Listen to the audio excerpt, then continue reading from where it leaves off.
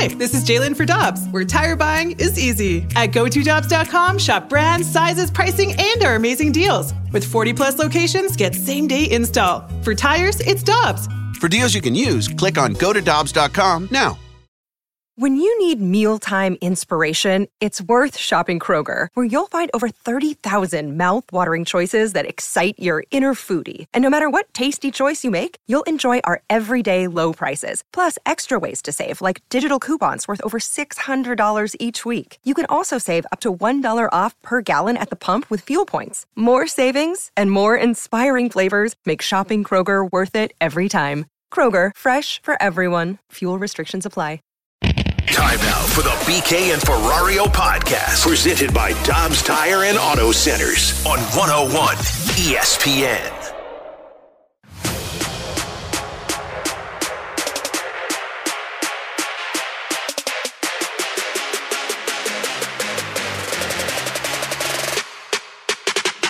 To the big Brazilian. Nerwinski to the right. He was trying to connect with Alm. Here's Klaus! Klaus wants it. That ball bypasses him and falls to Joe Kearney, who snaps it in and fires St. Louis City ahead. His first goal for the new club, and this crowd is rapturous. Ostrich deflected. It's in the back of the net. All the footballing gods are smiling at St. Louis City. Their expansion team record will not be denied. Alongside Alex Ferrario and Tanner Hendrickson, I'm Brandon Kiley. It's BK and Ferrario on 101 ESPN. Yes, St. Louis City SC is where we opened, coming off of an NCAA tournament weekend, a Battlehawks weekend. There were a few signings in the end. Like, everything happened this weekend. City is the lead here in St. Louis. Why? Because they've done something that has never happened before in the history of MLS. Guys, for the first time in MLS's history, a team that was an expansion squad has won its first 4 games of its existence. They also got their first shutout, otherwise known as a clean sheet in the lingo of soccer fans. Alex Ferrario, don't know if you were aware of that. In team history. 3-0 on Saturday. The crowd was incredible, despite the fact that I'm pretty sure it felt like it was about 15 degrees outside. You guys, if you were out there, deserve a round of applause for your performance, just as the team does.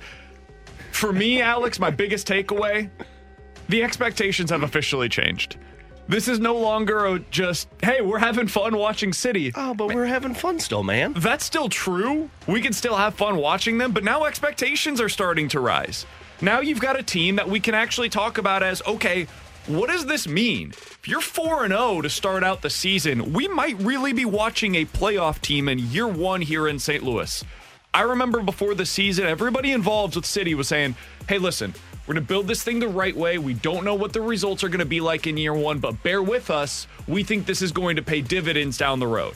It's already paying dividends, and we're just 4 games into this thing. It's a hell of a lot of fun to watch, but the results are something worth monitoring. We are having fun, fellas. We are enjoying ourselves these days. The part that gets me is when you look at the standings and you realize that they are the only team that is undefeated. Who would have freaking thought that at the beginning of all of this expansion team that put a ton of dudes together through that expansion draft, made a couple of trades, would be doing this? They've scored, they're tied for the most goals so far through MLS. And not to make it a hockey comp, but, you know, I'm a hockey guy. That's what happens. It does feel a little bit like what Vegas did in that expansion year, where it's like the island of misfit toys. And maybe that's not the case for MLS. I'd have to have the conversation with some of those players to find out. But you're selected in an expansion draft, right? Like you get that identity that like, well, they didn't want us. Now this team does. And you bond through that. And then you put into the fact that Lutz and Carnell spent all of the time that they did building this roster and putting it together the way that they've wanted it. And now it's paying off every single match for this team. And to go back to Taylor Twellman, who told us a couple of weeks ago, like, hey, this is not an easy style of soccer to play for the longevity of a season. That may be true, but if you get a ton of dudes who have the mindset of, hey, they didn't want us and now these guys do, this is our team now, they seem to be pretty damn committed to this style where they suffocate the opposition, and it does feel like their opponents don't expect that out of an expansion team. Like, that's what Vegas was. Every time Vegas stepped on the ice, you're thinking, well, sooner or later this magic is going to fall away. And it never did, all the way up until that Stanley Cup final. That is starting to be the case now, at least in my mind, for the City SC team. Yeah, for me, it's that style of play. It's just taking the league by storm. I mean, it's clear in the 4 games, 3 of the 4 of those teams weren't prepared for it because San Jose wanted to dominate the midfield. Then you go and you look at kind of the passing breakdown. City dominated the midfield, and then it felt like the whole game, it was 90 minutes of hell for San Jose, the Earthquakes. They struggled with it all game long. And again, City did not... quaking in their boots. No, Okay. It wasn't good. Get off the stage! But I think their style is taking the league by storm. It's only been done once before, and it was when Carnell was with New York. So I think their style is what's leading to this success. And what was really the thing that impressed me most was Parker didn't play in that game over the weekend. And I was looking at that going, okay, you don't have Parker. I don't know if they would have started Blom, but he wasn't available because he was sick. Okay, now you're starting to see some of those pieces starting to be missing because of injury. How do they look? Granted, they probably never really needed the defense in that game, but they were able to win without those guys, and that was what was impressive to me. It will still be interesting to see what happens as the season goes along, but I think they're going to be able to. They've shown the first 4 games. They're able to keep up the pace of this attack, and if they can, they're going to have success, and they are going to create higher expectations of a potential playoff run. I think what you just mentioned there, especially with the guys that were out, is something that caught my eye as well. They've gone with a number of different lineups so far. We're 4 games into the season, and they've already shown their impressive depth. And when I think of expansion teams, a lot of the times, or just in general teams that are a bit undermanned, like we just watched the NCAA tournament all weekend long. You've seen a lot of the time some of these mid-major programs that go up against Power 5 squads, they can play 20 minutes with them. They could play even sometimes 30 minutes with them. You get into that last 10 minutes, typically the team that is more talented starts to pull away. That's where they're able to make their run because their depth it starts to show itself. They've had more guys that have filtered in throughout the game. Their guys are fresher at the end, and now you've suddenly got a spot where you can go out there and make your run at the end of the game. I thought that would be the case for City, where, yeah, maybe in the first half they're able to keep up with whoever it is that they're going up against. Maybe in the second half early on they get that quick push right at the beginning of it. And then by the end you would start to see the other team pull away. We have not seen that. In fact, we've seen the opposite, where City, I think it's in at least 2 or 3 of their games so far, they've had a late game goal that basically puts them up over the top where okay, this is the one that's going to end it for them. That is something that I did not foresee, and it's something that speaks to the depth of the front office, Lutz, and all of the people that were in charge of putting this team together. They deserve a ton of credit for having that this early on with this squad. It's something that I don't think anybody could have possibly anticipated. Speaking of mid-major programs going up against Power 5 opponents. Don't do this to yourself, man. Yeah. Sticking in it longer than it's expected. And sometimes just downright dominating from start to finish. The number 15 seed, the Princeton Tigers. It's never been sweeter if you're a Princeton fan than right now. I'll go to hell, Brad Nessler. That's what it sounded like over the weekend on Turner. I didn't see it coming. Did not see it coming one bit. And then about halfway through the first half, Alex, we got about 10, 12 minutes into the game. I looked over at my wife. I was watching the game at home with Kara. I said, they're just better. Like, at some point, you just have to admit that the other team is better than you are. I can't believe it is true, but it was. Princeton was the better basketball team on Saturday. If you were putting together a script of what does it look like for Princeton to beat Missouri, their coach would have written down every single thing that took place. They dominated the offensive rebounds. They finished the game with just 9 turnovers. Missouri all season long, they were going to win. It was probably by adding in extra possessions through the turnovers. It was the opposite. Princeton had 16 offensive rebounds. They turned the ball over 9 times. They ended up winning the possession battle. You look at Kobe Brown, not a good game by him. He ended up with 12 points. Most of those came when the game had already really been decided. Demoy Hodge had been their second best player all season long. 2 points on the day. Couldn't hit anything from 3 and looked kind of disengaged at times. They had no answers, none whatsoever. Princeton deserves so much credit, dude, and I'm sure there's going to be a lot of Mizzou fans that are texting in saying something about how this is the worst loss in program history and all this nonsense that I saw over the weekend. That sucked. Nothing about that game was fun. But also, can we please have a little perspective on this thing, man? Mizzou was a 6-point favorite in that game. I covered Mizzou in Columbia when they lost in the same season to UMKC, Charleston Southern, and NC Central. Ugh. They were a 26-point favorite in a home game against a team that got paid to come to Columbia, and they lost. This was nowhere near the worst loss in program history. It sucked. It was super disappointing because I thought Mizzou was going to the Sweet 16. I'm not going to be some fraud and tell you that I didn't. I did. I thought they were going to win. They didn't, and Princeton deserves all the credit, dude. They played their asses off on Saturday. I was the same way. I thought they were going to go the distance after getting over the hump of Utah State, but, man, they defended the three really well. Mizzou didn't shoot it very well. You could tell that when Noah Carter, and Noah Carter is a great player, when he is your best player on the floor through the first half, there's going to be some issues for that team, and they just never could figure out Princeton's defense. Princeton owned underneath the basket. They owned the rebounds, didn't allow them to get secondary scoring opportunities, and then you could just tell in the second half that they started to get frazzled, which did not happen a lot this season. Like Mizzou, even when they were down this season, found ways to remain stable and put it together and find a way to climb back in. They just lost it in that game against Princeton, and I think some of it has to do with how they defended against their three-point shot, and then when the second option was gone of driving it to the basket, there was nothing for Mizzou to do. And to your point on it not being the worst loss in program history, because I agree with you there, everybody knew that this could happen to Missouri because Missouri could beat anybody because of the style they played, but they can also lose to anybody with the style they play. And that's exactly what happened. Princeton, give credit to them. I'm not saying that Missouri lost because they played a bad game. That's not the sole reason. Missouri did play a bad game. Princeton did play really well. That was as good as you could expect from the Princeton Tigers. But I always knew that this was possible for Missouri. They could be a team that could go to a Elite Eight because they're shooting and their style, or they could have been knocked out in the first round. Now, it didn't happen in the first round. It happened in the second round. But I think that when you look at the Missouri Tigers, this was always the possibility, was that there was going to be a game like that in a win-or-go-home scenario. And when you're the favorite and are expected to take down a 15 seed, the moment you get to that second half, to your point, Alex, pressure starts to mount, and you could see that it did phase the Tigers a little bit. It did, but I would also add this. I don't think they ever had a chance in that one. No, there was a slight chance in the first half where they got back within like 4, I think. At the half, right before the half, when Sean East made that final basket, I was like, all right, if they're going to make a run, this is going to be the thing that ends up getting it going. And then there was, I think, 11 minutes to go. They got down by like 5 or 6, something like that. They had an opportunity, and then Princeton immediately hit a 3.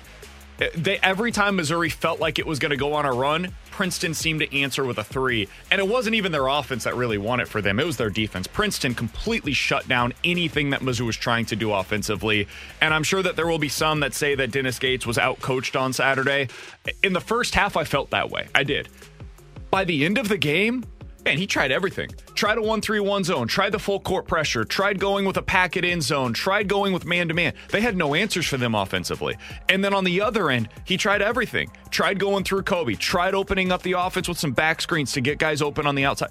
There was nothing that was working. Nothing. Princeton played their butts off. They did it against Arizona. I thought it was a fluke.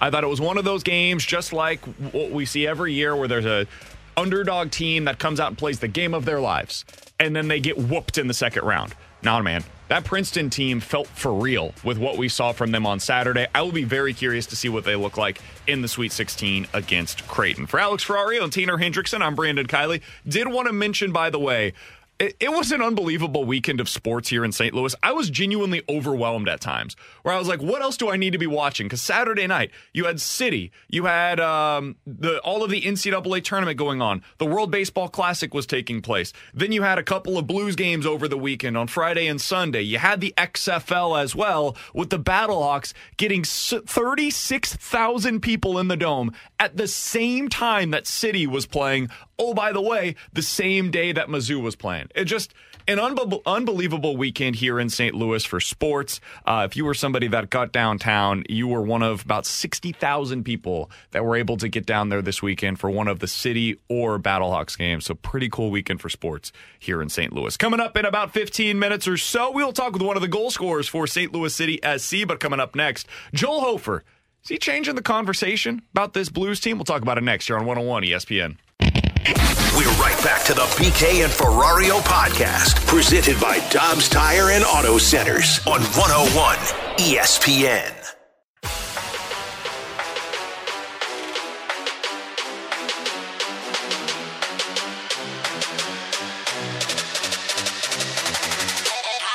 Up the left side, they get it in. Toe drag to the net. Save made by Hofer. Wilson right there. Put it on, and another save made by Hofer, his 20th of the hockey game. Joel Hofer, 4th NHL start, first home start.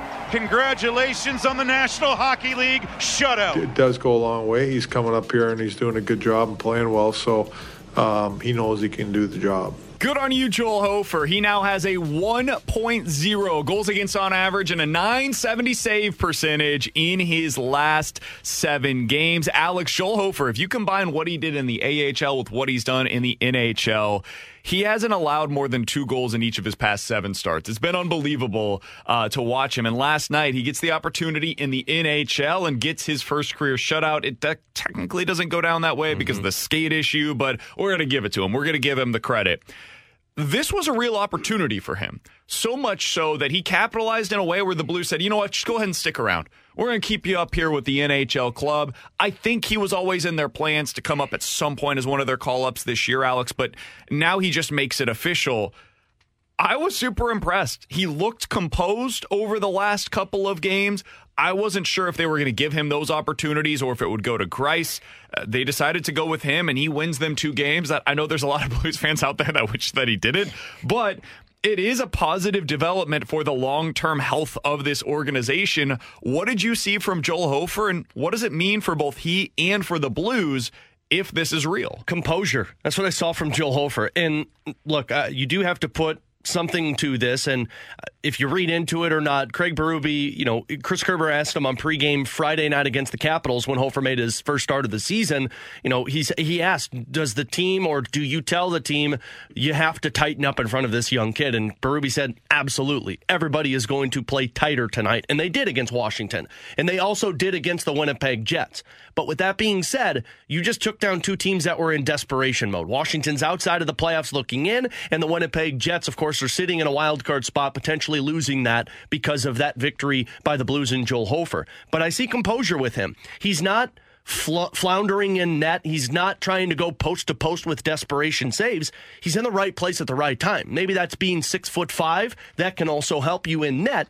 But, I had a great conversation on pregame with Panger last night, and Panger just said the kid acts like a pro because he knows what he needs to do. He doesn't let the bright lights faze him, and he goes out and he backs it up. And I thought that you saw that with Joel Hofer.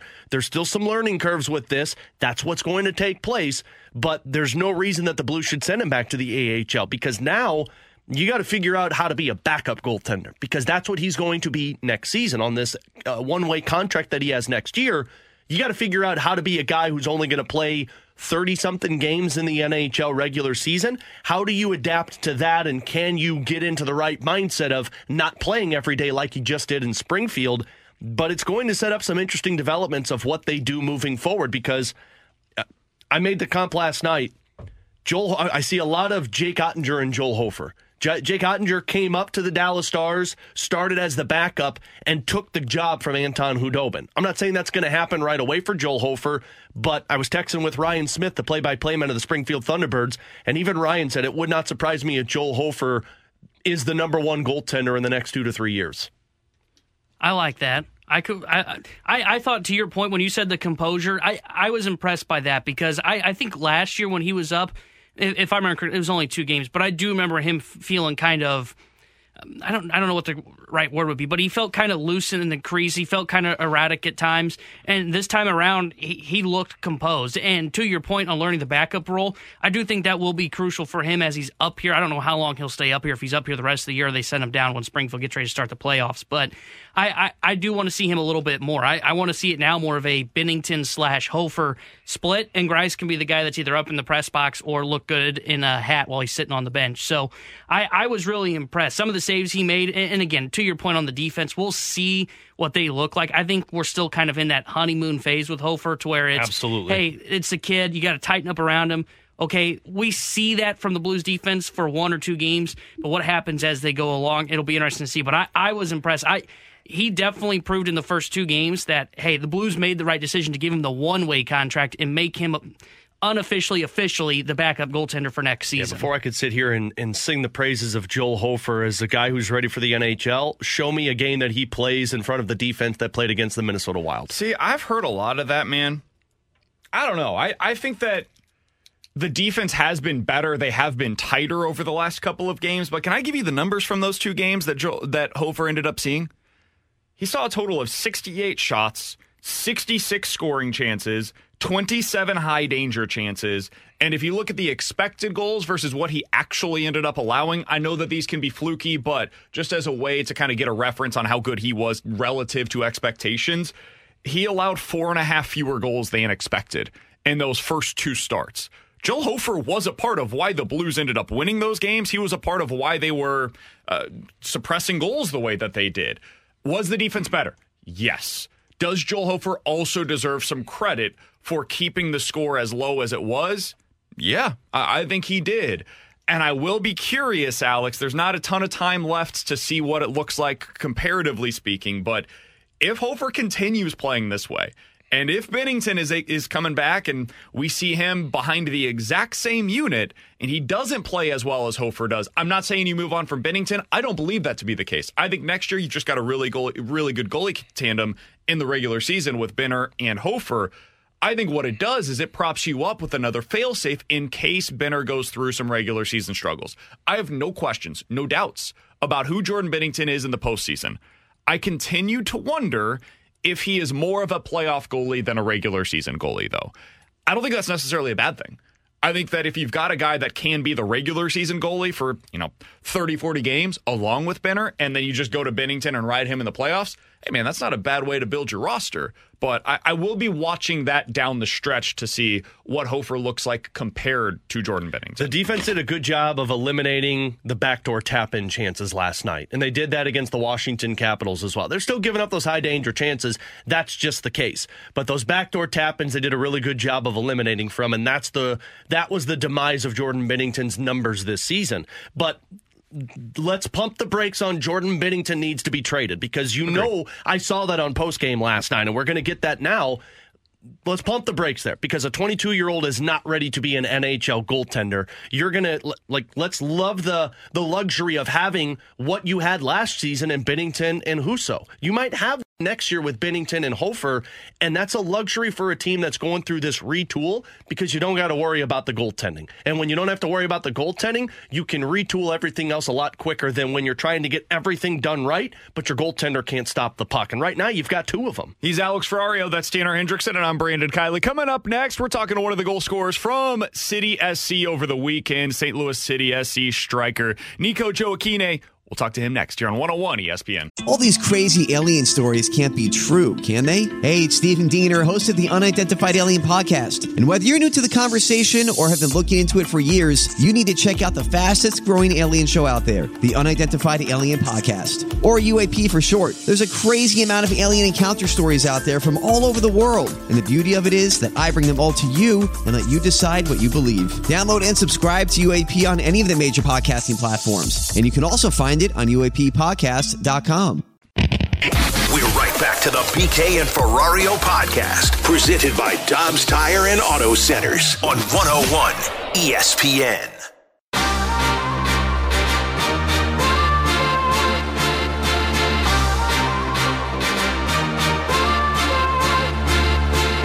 Klaus once hit that ball, bypasses him and Boston.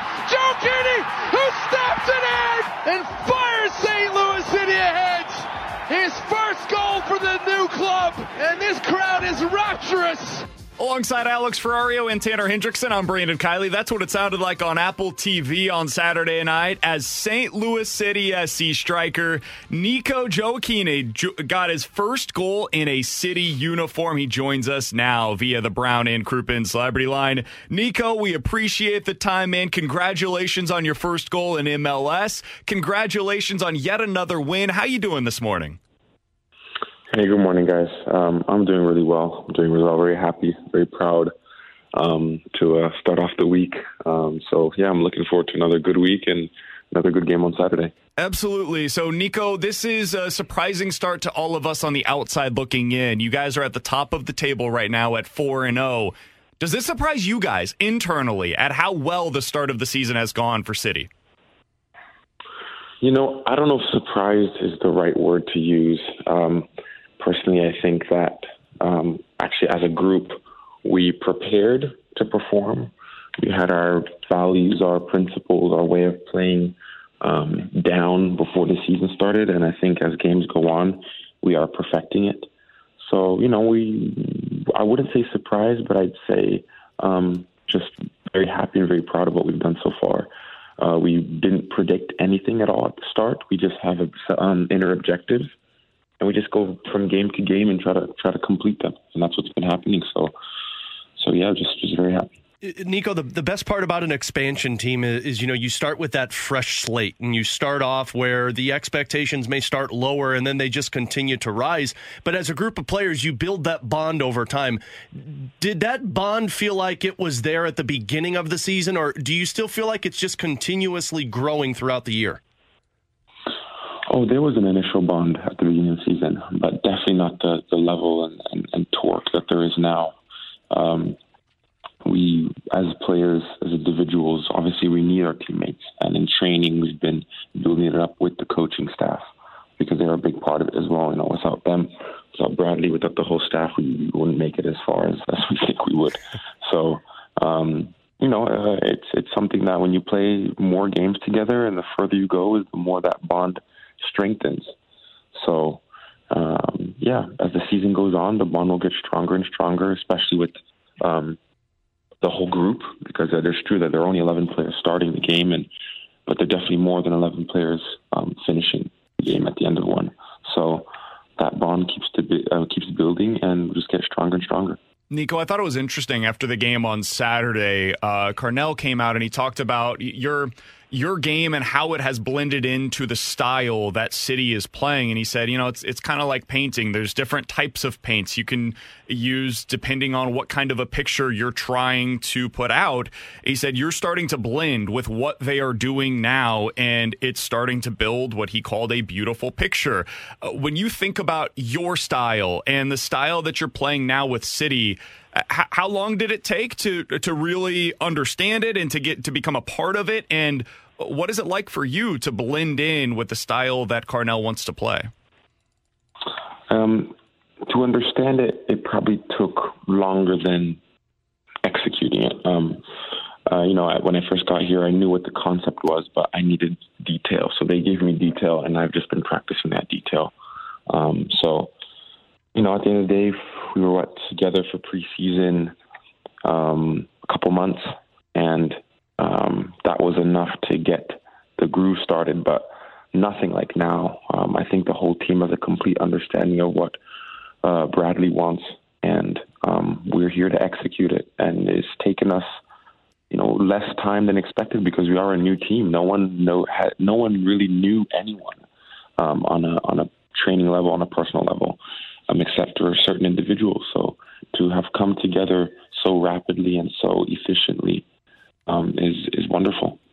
Can that benefit a team, Nico, when you don't know the nuances of other players on a fresh new team, to where it is just playing the system rather than if you know one guy specializes in something, maybe you're a little bit more lenient to allow that individual take over? Yeah, it is. It's very different, but I really love it. I enjoyed it. I didn't think it was going to be as fluid as I ended up being. I was expecting it to be a little rougher at the start, but it definitely wasn't.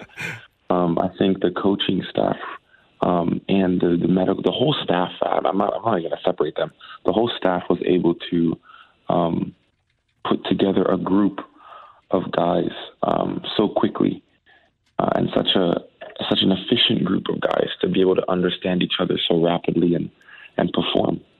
So that's something that did surprise me, but it's a positive. So it's a good surprise. It's a good thing at the end of the day.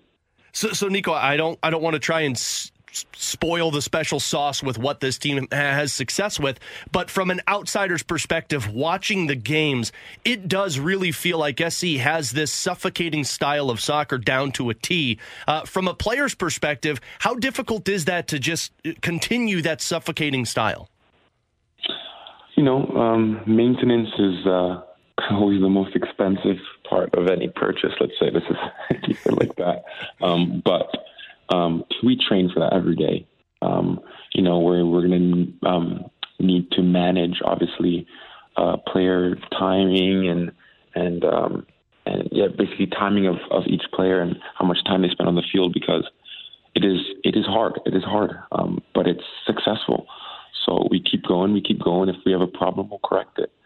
I think that's the best way to explain it. We're talking to Nico Joaquine here on 101 ESPN, St. Louis City SC striker. Nico, your story is really interesting. You grew up in Kansas City. You move over to Italy. Then you play in France. You had some time in Maryland as well. You've done a lot of moving for soccer.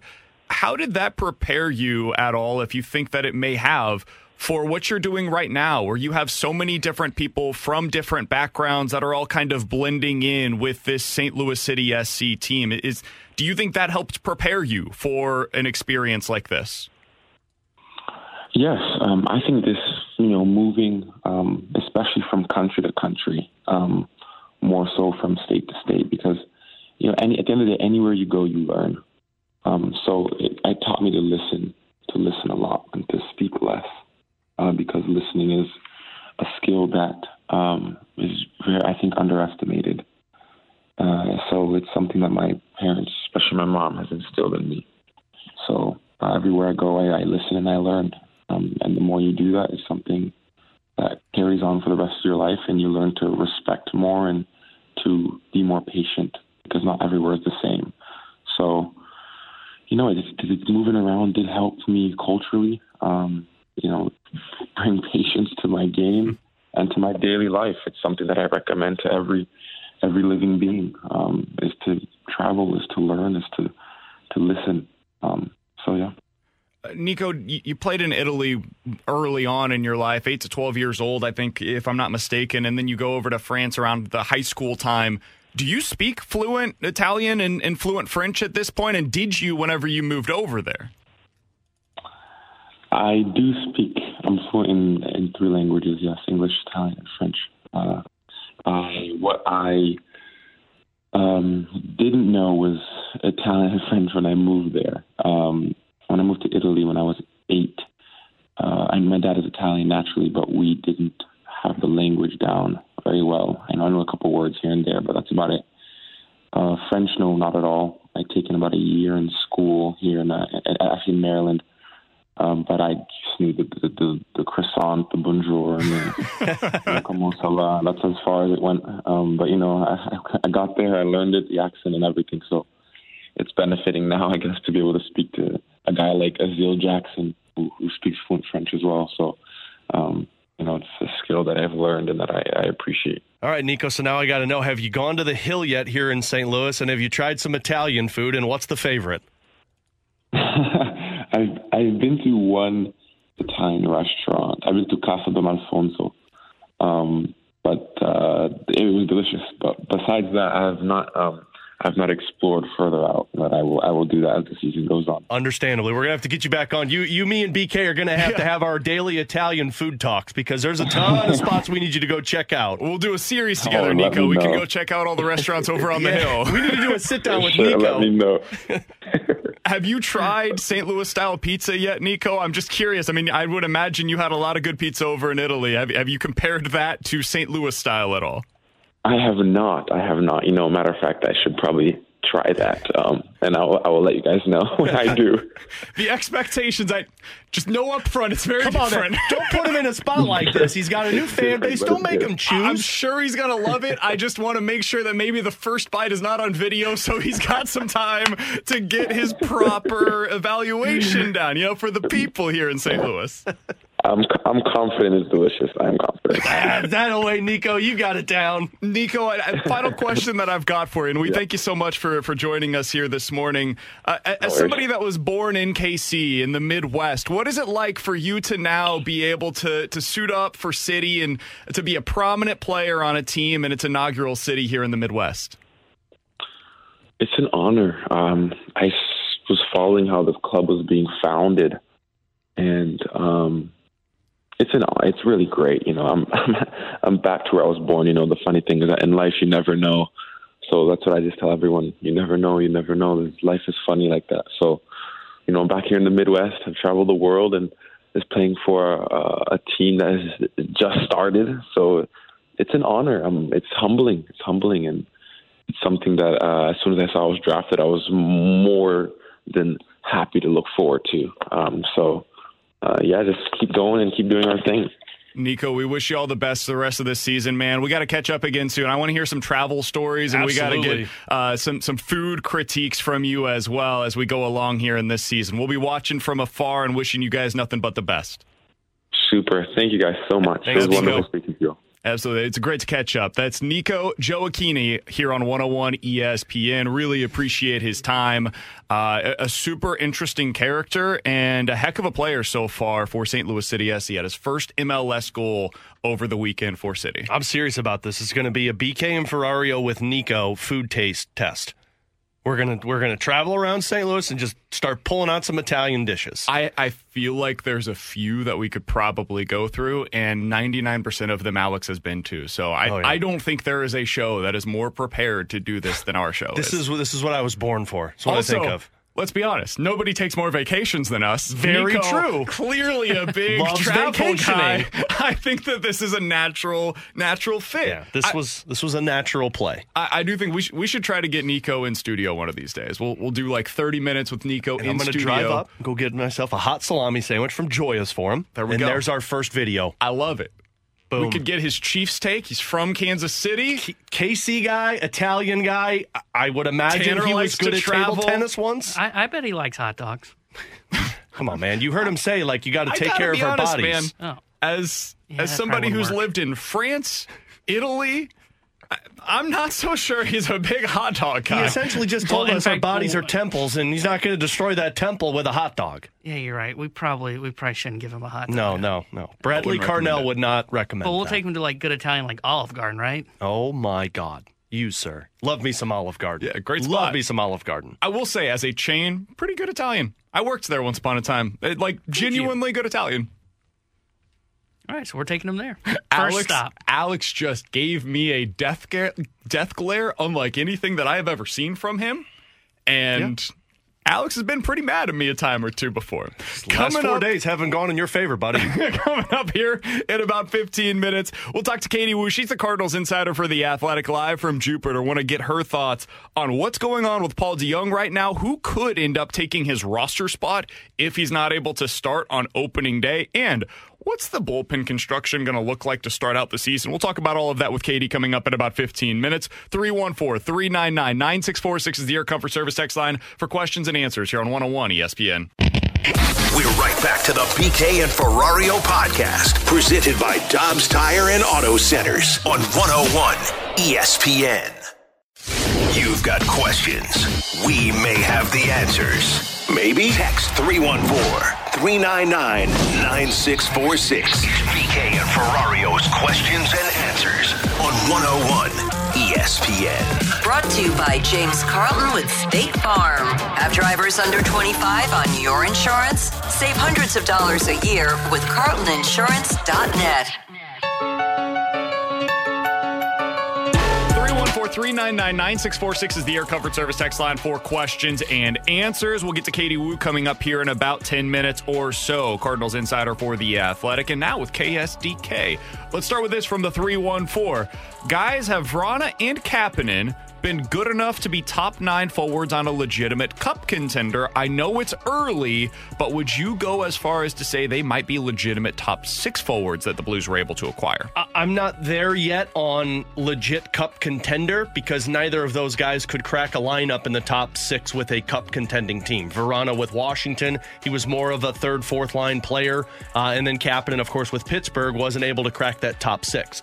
So Vrana would be the one for me that I'd say at best is a top 9 if this team is a legit cup contender, mostly because of the defensive deficiencies. But maybe Craig Berube can work with that and make him a little bit more of a well-rounded player. Kapanen would be the one that I'd say if his offense continues to go in the direction that it is right now, his defense plays in the top 6 for you. It really just depends on what you're getting out of him on a night-to-night basis. You know what plays for Jakub Vrana? Offense, baby. Scoring goals. Speed. Oh, well, speed too, especially if this team is doing it. I know that a lot of people will probably make something of his lack of defense, and there's some truth to that. He's not very good defensively. But honestly, he has not been a liability since he's been with St. Louis. There's going to be moments. Like, it'll look bad sometimes, but guess what? He scored 5 goals and has 6 points in his 6 games. He's a +1 on the ice. I'll take that place. I'll take that. I will take that any day of the week. He is a natural-born goal scorer. And you need those guys on your roster, man. If you've got 2 or 3 of them, you can make that work. You can get them on different lines in your top 9. So whether he is a top 6 player or a top 9 player, I want him on my team. And the same thing is true for Kapanen. I saw JR mentioned this the other day. I can't remember if it was in his story or just on Twitter. I think Kapanen is a really good hockey player. He is. I don't know what happened with him in Pittsburgh. I can't explain it. I didn't watch him while he was in Pittsburgh very often. Fell out of favor with his coach. That was the problem. It didn't work, and he clearly needed a fresh start, and I don't know how long this can sustain, but that dude's been great for the Blues so far. Can I add a question here to questions and answers? No, why would you do that? Does Kapanen remind you, and not the full effect of this player, does he remind you a little bit of David Perron? Because I see some goal scoring. I see the full playing the length of the ice. He hits. He throws his body around. It's also a puck possession player where he's just like constantly I'm not saying on the puck. he is shot's Perron. not there with Perron. Like, he Verona reminds me a little bit Perron. of him. He reminds me a little bit the of him. play, absolutely. And the puck possession. You know what I do love about Kapanen that Perron really didn't have? He goes to the front of the net. Yeah. That goal that he scored, the first one last night, that was solely him standing in front of the net and Nick Leddy making that pass to Kapanen to tip in. How long have we been waiting for somebody to do exactly that? You know who he plays like? Go watch Zach Hyman play with the Edmonton Oilers. Now, Hyman's more of a bully in terms of going to the front of the net than Kapanen. Kapanen is a perimeter player, but he knows where the goals are at. His hat trick that he scored against the Blues when he was with Pittsburgh, all 3 were in front of the net off of rebound chances and tips. Like, he does look a little like Zach Hyman, but in terms of overall play of hitting guys, yeah, David Perron is absolutely there. Yeah, I think he's a really solid player. That's the way that I would describe him. It's just like he's got a pretty high-quality all-around game right now. We'll see if that sustains. It is, like the texter said, super early. Yeah. And all of this you have to take with a grain of salt because I'm sure there's a jolt of energy for anybody that's kind of on their last legs. They're Still getting trying to a second yourself. lease on life and trying to prove that they're worthy of. I mean, they've got a lot of money on the line. That's the other thing with Vrana and Kapanen. If they play well over the course of the next calendar year for the Blues, they're going to get a pretty nice size contract for whether it's here or elsewhere on the next deal that they end up signing. It's worth monitoring for that alone. Absolutely. All right, 314-399-9646 is the Air Comfort Service text line. Guys, was there a moment this weekend that got you up out of your seat, either in a good way or a bad way, while you were watching all of the sports that were taking place? I got one. Oral Roberts. So no, It wasn't over the weekend, man. that was bad enough to where it might still have carried over. Every day rolls together right now. So I had a nice little parlay down that I laid while we were in Alton, Illinois. Okay, 3 of the legs hit. Memphis called a timeout, officials. I had him on the money line. It was about a $200 winner on my parlay. Officials don't give it to him. FAU goes on to win. The parlay's dead because the officials were blind. The 3 blind mice were out there on the court, and they didn't call a timeout. That got me out of my chair. Fairleigh Dickinson. That was it. I mean, for them to... Fairleigh Dickinson what? For them, the win. I mean, they took down a number 1 seed. I was I was shocked when UMBC was able to take down Virginia. This almost to me was more impressive because they were better. Like, they just were better than Purdue the entire game. And the other thing was, like, it had so many subplots to it. Charlie Dickinson, coach, coming out after the first 4 game and saying, hey, I don't want Purdue to see this. After watching film, I think we can beat that team. And then them going out and doing it. They were the smallest team in the country this year. Purdue was the biggest team in the country this year. And Fairleigh Dickinson was able to do it. That took me up out of my seat. So that was the one that immediately stands out in my mind. And then I would also add, we just saw some really high-level basketball played this weekend. Both TCU games were super fun.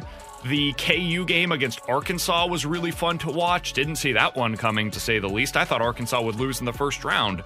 For at least a half, Duke versus Tennessee was a lot of fun. Tennessee, that was as impressed as I've been with them all season long. And then the K-State versus Kentucky game was super entertaining to watch if you guys were able to see any of that. So those were the ones that came to mind. And then one thing I haven't mentioned yet is Trey Turner's Grand Slam. That was, I think, arguably the best moment that came out of the weekend. I was jumping up and down because of that. That was a huge moment. Yeah, so. May not have been jumping up and down, but man, Waino getting out of that first inning, that was a pretty big moment for me. Oh, yeah. Watching Waino awesome in that first inning, and he wasn't hit hard. He was killed softly, but that was one of those where I was like, oh boy, if he can't get out, if he has to be pulled after inning 2, they said on the broadcast USA had like 4 pitchers available. It would have been brutal. When Arenado threw him out from third at home, and then he got that next pop-up, I wanted to jump out of my seat. That was awesome. 314-399-9646 is your Comfort Service text line. Final question here from the 314. Guys, if Team USA had a football team, who would be your starting quarterback, running back, and number 1 wide receiver? Patrick Mahomes is starting for us at quarterback. There is no argument to be made there. We don't have to worry about that. Davante Adams is probably my number 1 wide receiver. Kill him over Justin Jefferson? I was thinking Justin Jefferson for me. I would go A.J. Brown, personally. I thought A.J. Brown, but... It's one of those 3. Yeah. Those are your starters. Like, that's our starting. Yeah, no running back. We'll just take 3 wide receivers. And then we'll put Brown at running Christian back. McCaffrey? Yeah, we're going to be throwing it a lot. We're not going to be a power running team. Yeah. I would go Christian McCaffrey as our starting running back. I think that's our I'd agree. I think that's our starting lineup. And then Travis Kelce at tight end. We're all good with that? Yeah, I'd take that guy. We're going to win. Can I substitute my quarterback out for A.J. McCarron? Absolutely not. Oh, yikes. That last interception was not ideal. Whoa, we don't need that, man. Coming up next, Katie Woo, Cardinals insider for The Athletic here on 101 ESPN. We're right back to the BK and Ferrario podcast, presented by Dobbs Tire and Auto Centers on 101 ESPN.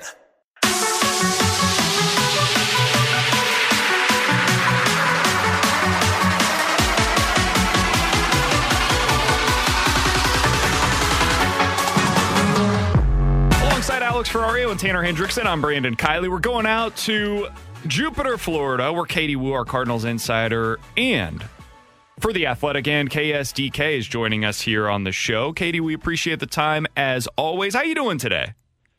I am well, gentlemen. How are you guys doing? Doing well. Are we getting bathroom hot takes today, reporting from or the are we bathroom? in a typical room for you this time around? Yeah, I'm actually not in Jupiter. I'm not with the team right now. I am coming to you live from my living room in St. Louis, where it is very cold here. Yeah, bad mistake by you. Welcome back, Katie. All right, well, we're going to need you to go into the bathroom and do a Katie Woo bathroom hot takes this segment, though, so... Katie, bring it on. I'm ready. What's going on with Paul DeYoung? I know you're not. I know you're not down there to get the quotes from Ollie Marmol, but I would assume you saw the same ones as we did this morning. It sounds like whether it's a setback or he's just not progressing as expected. There's real question on whether or not he's going to make the opening day roster, or if he'll start the year on the IL. What does this mean for him, and what does it mean for the Cardinals in your mind?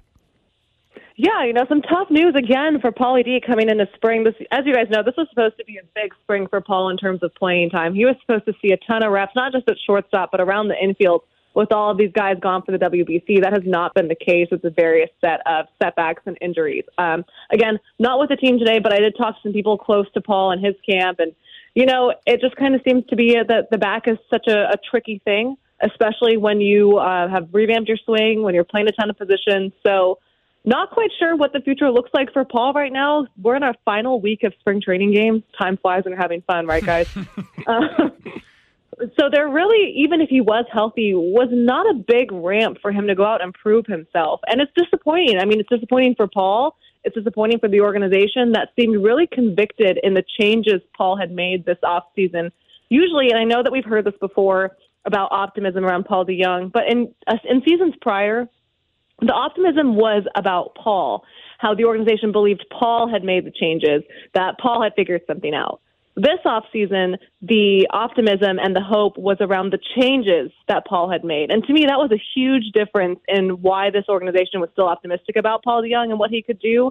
It's been so unfortunate for both sides that he has really not been had the chance to prove it. So not quite sure what this means. A big thing for Paul DeJong's value was that he was pretty much the most stable, serviceable backup shortstop behind Tommy Edman. But there are guys like Brendan Donovan, of course, who can fill in there. Taylor Motter can play short in a pinch. There are options, but certainly not ideal for both sides, both for the Cardinals and Pauly D. So, could we see him Wally pipped here, Katie, in terms of potential DFA? Or do you think there's another path for the Cardinals to where that it's the injured list, or maybe it's designate him for assignment, or not that, get a rehab assignment before so they can still keep that option open?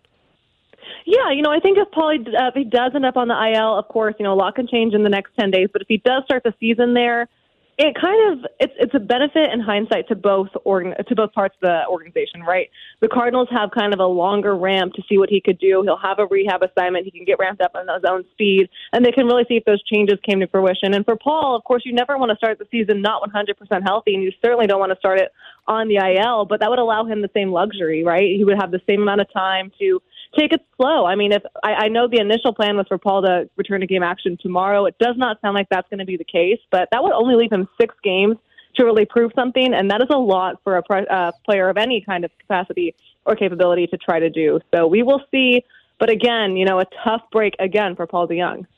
Who do you think stands to gain the most from that if he does end up starting the season on the IL? Is there a player that might end up making this roster that otherwise would not have? Yeah, I'd go with Taylor Motter, and I'm not saying that he's not going to make the roster if Paul did. I think that there's still a pretty heavy competition for the right-handed bat between him and Juan Yepez, and Taylor Motter has some versatility defensively. We've seen that this spring. He can kind of play all over the infield. I don't know what it is about the Cardinals who find these players out of nowhere that can kind of just play everywhere, and it fits so well to what they're doing, but it's a heavy camp. It's a competitive camp. We know this. There's position battles seemingly all over the place and no clear front runner because everyone more or less has performed up to expectations. I think Taylor Motter has really impressed, though, and if the Cardinals are down an infield at the start of the season, that's who I would look at as being a possible replacement. Did I hear that right, Katie, that there's some competition for Juan Yepez's DH spot?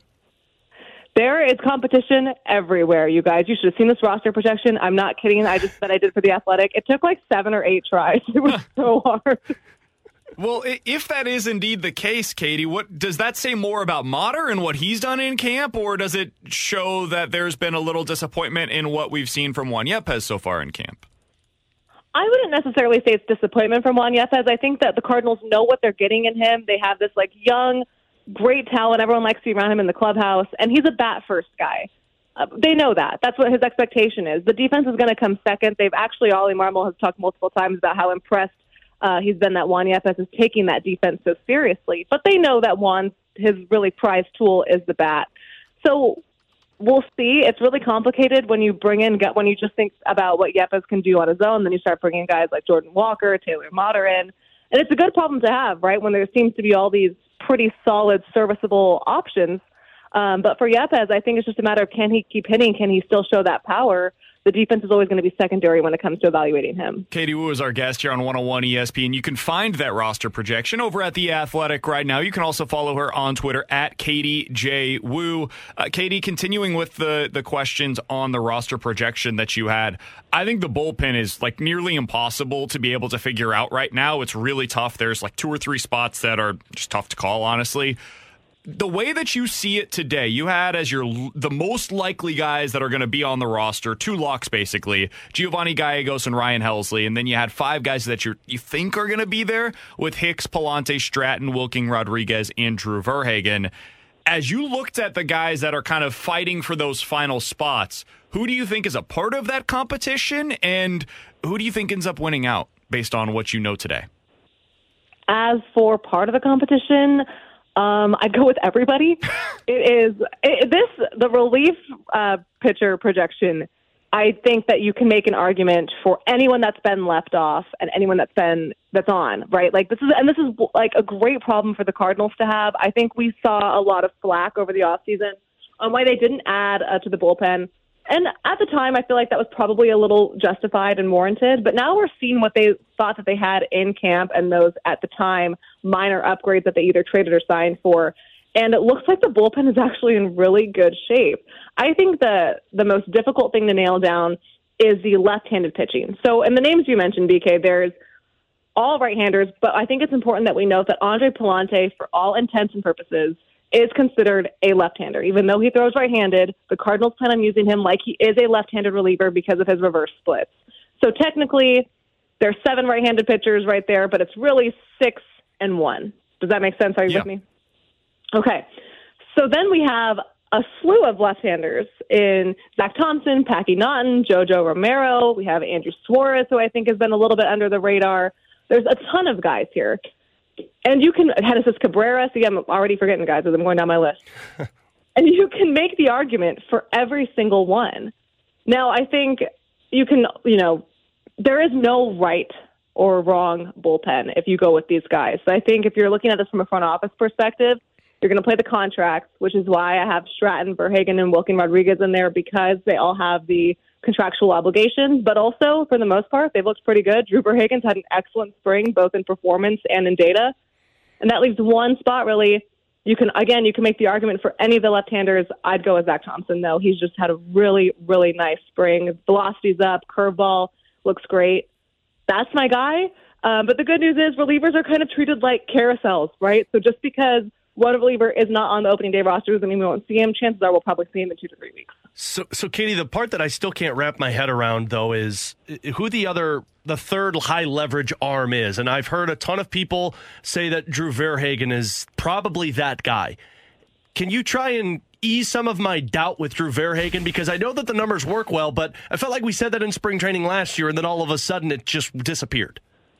We did, and it did. So I am validating your concerns here, but good. I think one thing to note about Drew Verhagen that I think is probably a big difference in his performance is that he's healthy. That hip injury that he had last year, that hip impingement that he ultimately had surgery on, he believes, and so does the organization, believes that it really hindered his performance. It really impacted his velocity. It really impacted basically everything in his arsenal. Now that he's healthy, the spin rates, the pitch profile, the pitch makeup, all of those things that the Cardinals analyzed beyond the box score looks pretty much exactly to what the Cardinals believe they were getting when they signed for him last offseason. So health really plays an important part here, and I think that's what we're seeing with Verhagen to start. Katie, we'll get you out of here on this. You mentioned we're in the final week of spring training. Is there anything in particular with the Cardinals that has changed your feeling about them this season based on what you saw while you were down in Jupiter? Did you notice anything that you thought one thing going in and now you think something different, big picture about this St. Louis Cardinals team? Well, that's a good question. I will say I have been really pleasantly surprised by the offense. When you look at who they signed, obviously when bringing in Wilson Contreras, that's a boost to the offense. But there are some guys that took some major steps over the offseason into the spring on just becoming a more complete offensive player. Brendan Donovan, we've talked about the power. Nolan Gorman looks like a brand new player. And Dylan Carlson, minus the high strikeout rate this spring, has had a really good spring. And, the Cardinals emphasized they wanted to see that power from the left side. They're more or less getting that. And the high strikeout rate often accompanies guys that are trying to build power anyway. I think, and we haven't seen a lot of Tyler O'Neill. I'm sure we will. Certainly look good in the World Baseball Classic. When you're looking at these guys all around, you look at Lars Nootbaar, what he's done for Team Japan. I think the offense for this team is a little bit underrated. And I, for one, am excited to see how this lineup is put together and how Ollie Marmol uses each part in a different place. Because I think this could be one of I'm ready for this to come back and bite me. I'm already prepared. But I think this could be one of the most impressive offensive Cardinals teams we've seen in a while. I said during the offseason, top 5 offense in baseball, potential to be the best offense in the major leagues. But Katie, you just gave us a hot take and you're not in the bathroom. Like, what are we doing here? I didn't even end. Oh my gosh, I didn't even build it up. I should have done that. You know why? That's because I don't think it's a hot take. Actually, I just genuinely believe in it. Boom. That's what I'm talking Backed about, it up Katie. Too. That's Katie Woo, ladies and gentlemen. Find her work over at The Athletic. That's where you can find her roster projections. She is now also doing some work with KSDK. Huge congratulations for multimedia Look at her. star Katie Woo. Look at her. Katie, appreciate the time as always. We'll talk with you again next week as we are officially entering the start of the regular season for the Cardinals this year. How about that? You'd love to see it. Oh my gosh, thanks guys. I will see you at Media Day, I'm assuming, in about a little more than a week. That's right. That's right. We'll see you out there. She's Katie Woo, Cardinals insider for The Athletic, our friend, and now doing work for KSDK as well. Follow her on Twitter at Katie J. Woo. She's about to go big time. Hopefully she doesn't forget us when she goes big time. Oh, she will. Yeah. Everybody does, let's be honest. Jamie was a colleague of ours, and now he's just doing his stuff on the fast lane. He's doing Bally Sports stuff, and he doesn't care about us Are we just anymore. the stepping stone for everybody? Of course. Man, can't wait till I make it big and I can credit T-Bone. Yeah, that's what you're going to do, huh? Yeah, I'll credit T-Bone. Okay. Hey, Thanks, man, T-Bone. You stick by me, we'll get you. Oh, see? We'll you get make you somewhere. that fearless leader comment crap, and then you just ruin it for everyone. Coming up next, the NCAA Tournament Quick Hitters. Who was the biggest surprise from the weekend, the most disappointing performance, and the one that you thought you should have seen coming, but you just didn't? We'll talk about it all coming up next here on 101 ESPN.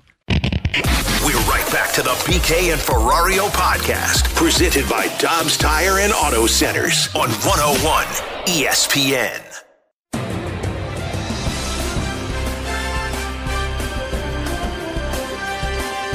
Alongside Alex Ferrario and Tanner Hendrickson, I'm Brandon Kiley. What a weekend it was in the NCAA tournament. Only 16 remain. We still have a 15 seed in Princeton. We've got a 9 seed in FAU. We nearly had a 16 seed in Fairleigh Dickinson. It's been a lot of fun so far. It will continue to be fun as we get into the Sweet 16 later on this week. With Alex Ferrario and Tanner Hendrickson, I'm Brandon Kiley. Let's dive into some of our quick takeaways from the weekend that was, Alex.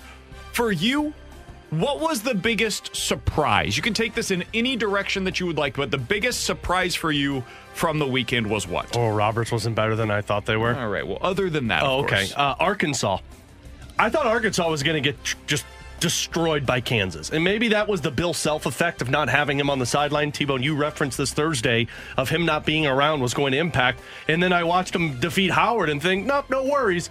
But Arkansas surprised the hell out of me. I don't know what's going to take place with them in UConn. UConn was a little bit more of a surprise than I expected, but I did not see this Arkansas team that barely beat Mizzou when they played earlier in the season. At least it felt that way. Yep. I mean, they have an opportunity to go to the Elite Eight, which is just absurd. I think the biggest surprise for me, and it feels kind of chalk, was the Princeton upsets. Like, I watched them. I turned to BK 5 minutes into that game when we were in Alton on Thursday when they were playing Arizona, and I said, they've got no chance. Arizona's way more athletic. They just stand around on offense. They don't look athletic. There's no way they get past it. And then they beat Arizona. And then I said, okay, well. It beat them handily, by the way. Yeah. And then I said, there's no shot they beat Missouri. Missouri's athletic. They're going to force turnovers. And Princeton just took it to the Missouri Tigers. So they're by far the easiest surprise for me. The other one is Michigan State. Never count out Tom Izzo in March. Michigan State is dancing into the Sweet 16. And don't be shocked if they continue to make a run. I could see them easily beating Kansas State. Every year, dude. Every year I underestimate what they are going to do at Michigan State, and every year he shoves it in my face. It's on me. At some point, it's on me. It's not on them. It's on me for not believing in what Tom Izzo is able to accomplish. My biggest surprise was Princeton, but other than that, it was Tennessee just looking amazing against Duke. Now, some of this is Duke's probably a little overrated. I thought in the East, we knew this going in, right? All of us knew. If there's going to be a region that completely shreds your bracket, it's going to be the East region, because I thought Purdue was a little overrated, and I didn't know what to realistically expect out of a Shaka Smart team as a 2 seed. When you got a 1 and a 2 that you don't really believe in, man, it leaves a lot to the imagination in terms of what the rest of the region could end up looking like. And what we have is FAU, Tennessee, Kansas State, and Michigan State that remain in that region. And I think Tennessee has a real chance to be able to come out of it. I was not impressed with them all season long. They relied so heavily on their defense to be able to win games, but they were it was a clinic what they did against Duke over the weekend. So that was the biggest surprise in a positive direction for me. What was the most disappointing performance for you, T-Bone? We'll start with you. Most disappointing performance over the weekend was what? And I say this not because they're one of my Final Four that's out, but it's Marquette. I thought Marquette was better than what they showed against Michigan State. I felt like Shaka Smart got out-coached, and out-coached big time by Tom Izzo. Now, granted, it is Tom Izzo, a legend, so partly understand it. But I thought they were the best team in that region. I thought they were going to coast through the East because I didn't trust Purdue. Clearly fair. But I thought they could get out of the East and they would have it easily. Defensively, I thought they were the best team in that region. I thought offensively they could carry the load enough to where they could rely on the defense to get them to the Final Four. And then they just came out there and you know what happened. They don't show up. Michigan State outplays them for 40 minutes and goes on to win that game. So I have two of them. Part of me was disappointed with Fairleigh Dickinson. What? I know. Because I wanted that team to keep going. Like, you take down... they played really well. I know they did, but, like, they had the exact same stats as Florida Atlantic, and I'm thinking, like, you just missed the opportunity. It was a couple of turnovers late, but the one that I would probably go with was most disappointing for me would be Penn State. I thought Penn State had what it took to get through Texas, and they played them close also, but, man, the shooting just disappeared for Penn State, specifically in the second half. So they would be the ones that would be disappointing. And I didn't have them going deeper than where they ended. But after watching them just take down Texas A&M, who I thought was going to be much better, I thought Penn State had a little bit more magic in them. Yeah, mine's Kansas. The most surprising for you is the most disappointing for me. I couldn't believe the way that Kansas played in that game. I just thought they looked like they were going through the motions for half of the game. Now, foul trouble ended up coming into it. Not having Bill Self, I think, was a really big part of it. They got clearly coached, especially in the second half of that game. They just lost their cool. They didn't play with any sort of poise down the stretch. So I would say Kansas was my biggest disappointment. I didn't see that coming against Arkansas. I know Arkansas is talented. All year long, that was a team that underperformed. And they've got like 6 dudes they trust.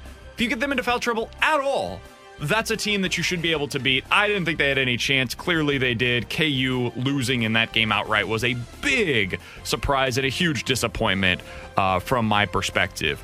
The performance that you feel like you should have seen coming, but for some reason you just didn't. We mentioned it a little bit earlier. For me, it's Michigan State. Should have seen it coming, dude. Tom Izzo does this every single year. Every year we underestimate his team, and I feel like his best ones are the ones that come in with a chip on their shoulder where they're like not in the top 4 seed going into the NCAA tournament. They've gained momentum throughout the year. This Michigan State team going to the Sweet 16 shouldn't have surprised any of us, and yet for some reason for me it did. Now, I'm about to say this. There was a lot of hatred when I put together this bracket for the team that I had losing in the second round. I should have saw Gonzaga coming. I mean, as much as I dislike Drew Timme, that man can drag a team to the next round. And that's what he did. That's what he did in that game. Down the stretch of that game, yeah. He completely dominated when they needed a bucket late. That game, you look at the final score, it's 84-81. There was a point in time where Gonzaga was up by about 10 with like 2 or 3 minutes to go. He pulled them away and allowed them to be able to coast to victory. Yeah, I should have saw it coming, but I didn't, and I think there was just hatred involved with that pick. I shouldn't have bought stock in Duke. I knew it. I told myself not to you. But I should have known they wouldn't get past Tennessee. I bought into stock. I had them getting to the Elite Eight and then losing to Marquette. I should have known. When you get hot in the ACC tournament in a down year, it doesn't mean you're going to be hot in March. The only team left dancing in the ACC is Miami, Florida, which nobody saw coming. But I convinced myself that Duke was going to go on a run. When honestly, if I would look back on it, I could have said, you know what, they're going to lose to Tennessee. I should have seen it coming. That's the region, though, right? Like that's what played into it. What played into it was everybody was trying to look for their team that wasn't a top 2 seed in the East. And so many people just defaulted to Duke because it's Duke. What we should have done was default to the team that's actually been better than Duke all year, which is Tennessee or K-State or going to the trustworthy Michigan State. We just picked the wrong squad. We all knew what to do there. We just went to the wrong squad, and that's where we went awry. That's what happens when you overthink it. The next question that I've got for you guys, the team that now has the most advantageous run to the Final Four, I'll kick things off, it's Alabama. Alabama's remaining run to the Final Four will include San Diego State in the Sweet 16, and then either Creighton or Princeton. I think Creighton will get into the Elite Eight. They are the better team. They are a team that is good both offensively and defensively. It's really the first time that Princeton's seen that kind of a profile so far in the tournament. For all of what we loved about Mizzou, and not exactly a great defensive team, and we all knew that. I think Creighton will move on, but I think that's the most advantageous run to the Final Four. For me, it's Alabama. Alex, who is it for you? Alabama would have been mine, but to go different, Gonzaga. And they got a tough matchup in UCLA, but we all said before the bracket started that UCLA had the injuries to deal with, and you just really weren't too sure. If Gonzaga can wipe the floor with UCLA, I don't see how the winner of Arkansas, UConn, dude, watch out for them. They look amazing right now. They looked awesome against St. Mary's. I get it, but Gonzaga looks awesome too. So that's why it's like I feel like whoever comes out of that, and I can absolutely see Arkansas. For some reason, they get this magic continuing, take down UConn. So Gonzaga would be my second answer to Alabama. Yeah, Alabama is the clear one for me, but I kind of agree with Alex. I look at that region, and I would say the Zags have a very tough test to get out of that. I think UCLA is not going to be easy. I thought they were going to get bounced in the second round, and for all the flaws that Arkansas has, they have the guys where they can muck up a game and find a way to get past you. So I think it's either Alabama or the Zags. I will be at that Elite Eight game between, hopefully, Gonzaga and UConn. That is what I'm rooting for, so fingers crossed. I'll be there in Vegas this weekend. All right, final thing here. If you could redo your bracket today, which I know that Alex would love to do. You know my answer. Who would you pick today as your national championship, and who would you have winning? My national championship was Alabama versus... I don't even remember who I had. I tore it up. Oral Roberts. No, it wasn't Oral Roberts. It was Alabama. I don't know if I would change that, but maybe I would shift the Kansas one out of mine. Well, I would hope so, considering they're gone. He's right. I would take that out, too. I would recommend not having Kansas win at all when they lost in the second round of the tournament. I'd also take out Oral Roberts in mine, going all the way to the Final Four. That might have been smart. Who would you have winning at all? Alabama? Alabama. Yeah, I wouldn't change much, honestly. The only one I would change, of course, would be Marquette. They're the one Final Four team I've lost. I actually would probably take Kansas State now to get there. Ooh. But, I think they get past Michigan State, and I think they'll get past Tennessee or FAU. I still stick with Alabama, though, and Gonzaga. That was who I had originally as my championship, and they've done nothing to disappoint. Alabama has dominated their first two games. I think they're going to coast through San Diego State, and then Creighton might give them a test. I just think they're still the well-rounded team, and Gonzaga, as we just talked about, Drew Timme can get them to the championship, and their offense is so freaking good. I had Gonzaga versus Alabama in the national championship game. I think I would still keep it that way. I am not as confident in Gonzaga right now, though, as Alex is. I do think that they have the toughest path to the national championship that remains of the teams that most people would be considering in this discussion. I think the toughest path is potentially Houston, too. We didn't talk much about them. That's Miami, I don't think Miami will test them. Whoever comes out of Xavier in Texas, good luck, because those teams have been playing really well. And I had that on the bracket. I had Texas and Houston meeting in the Final Four, and honestly, I'm with you. I thought Houston was going to be able to walk away with that, but after watching them play the last few games, I think Texas could make that a competition if they get there. I always say this. You love having the upsets in the first round. By the time we get to the Elite Eight or so, that's where you want your best teams to be remaining. And I think we've got a pretty good chance to be able to have some really good Elite Eight matchups. If you end up getting Tennessee versus either K-State or Michigan State, that's going to be a fun game to watch, man. Any of the remaining potential games in the West, I think, will be a lot of fun. Those teams all have a lot of talent remaining. Houston versus one of Xavier versus Texas is going to be awesome. And then Alabama versus Creighton is what I'm really rooting for. Same. I think that has a chance to be a really good game. I know nobody really talks about Creighton because it is a mid-major program. Dude, they were great all year long this year. They were outstanding. So we've got a chance for some really great Elite Eight and Final Four games down the stretch. This is what you root for. Big-time upsets and then the big-time programs there at the end. Coming up in about 15 minutes, we'll dive into the junk drawer. But next, Paul DeJong is seriously at risk of making the Cardinals' opening day roster. Not based on performance at this point, but based on an injury. Who's going to make it instead of him? We'll talk about it next here on 101 ESPN. We're right back to the BK and Ferrario podcast, presented by Dobbs Tire and Auto Centers on 101 ESPN.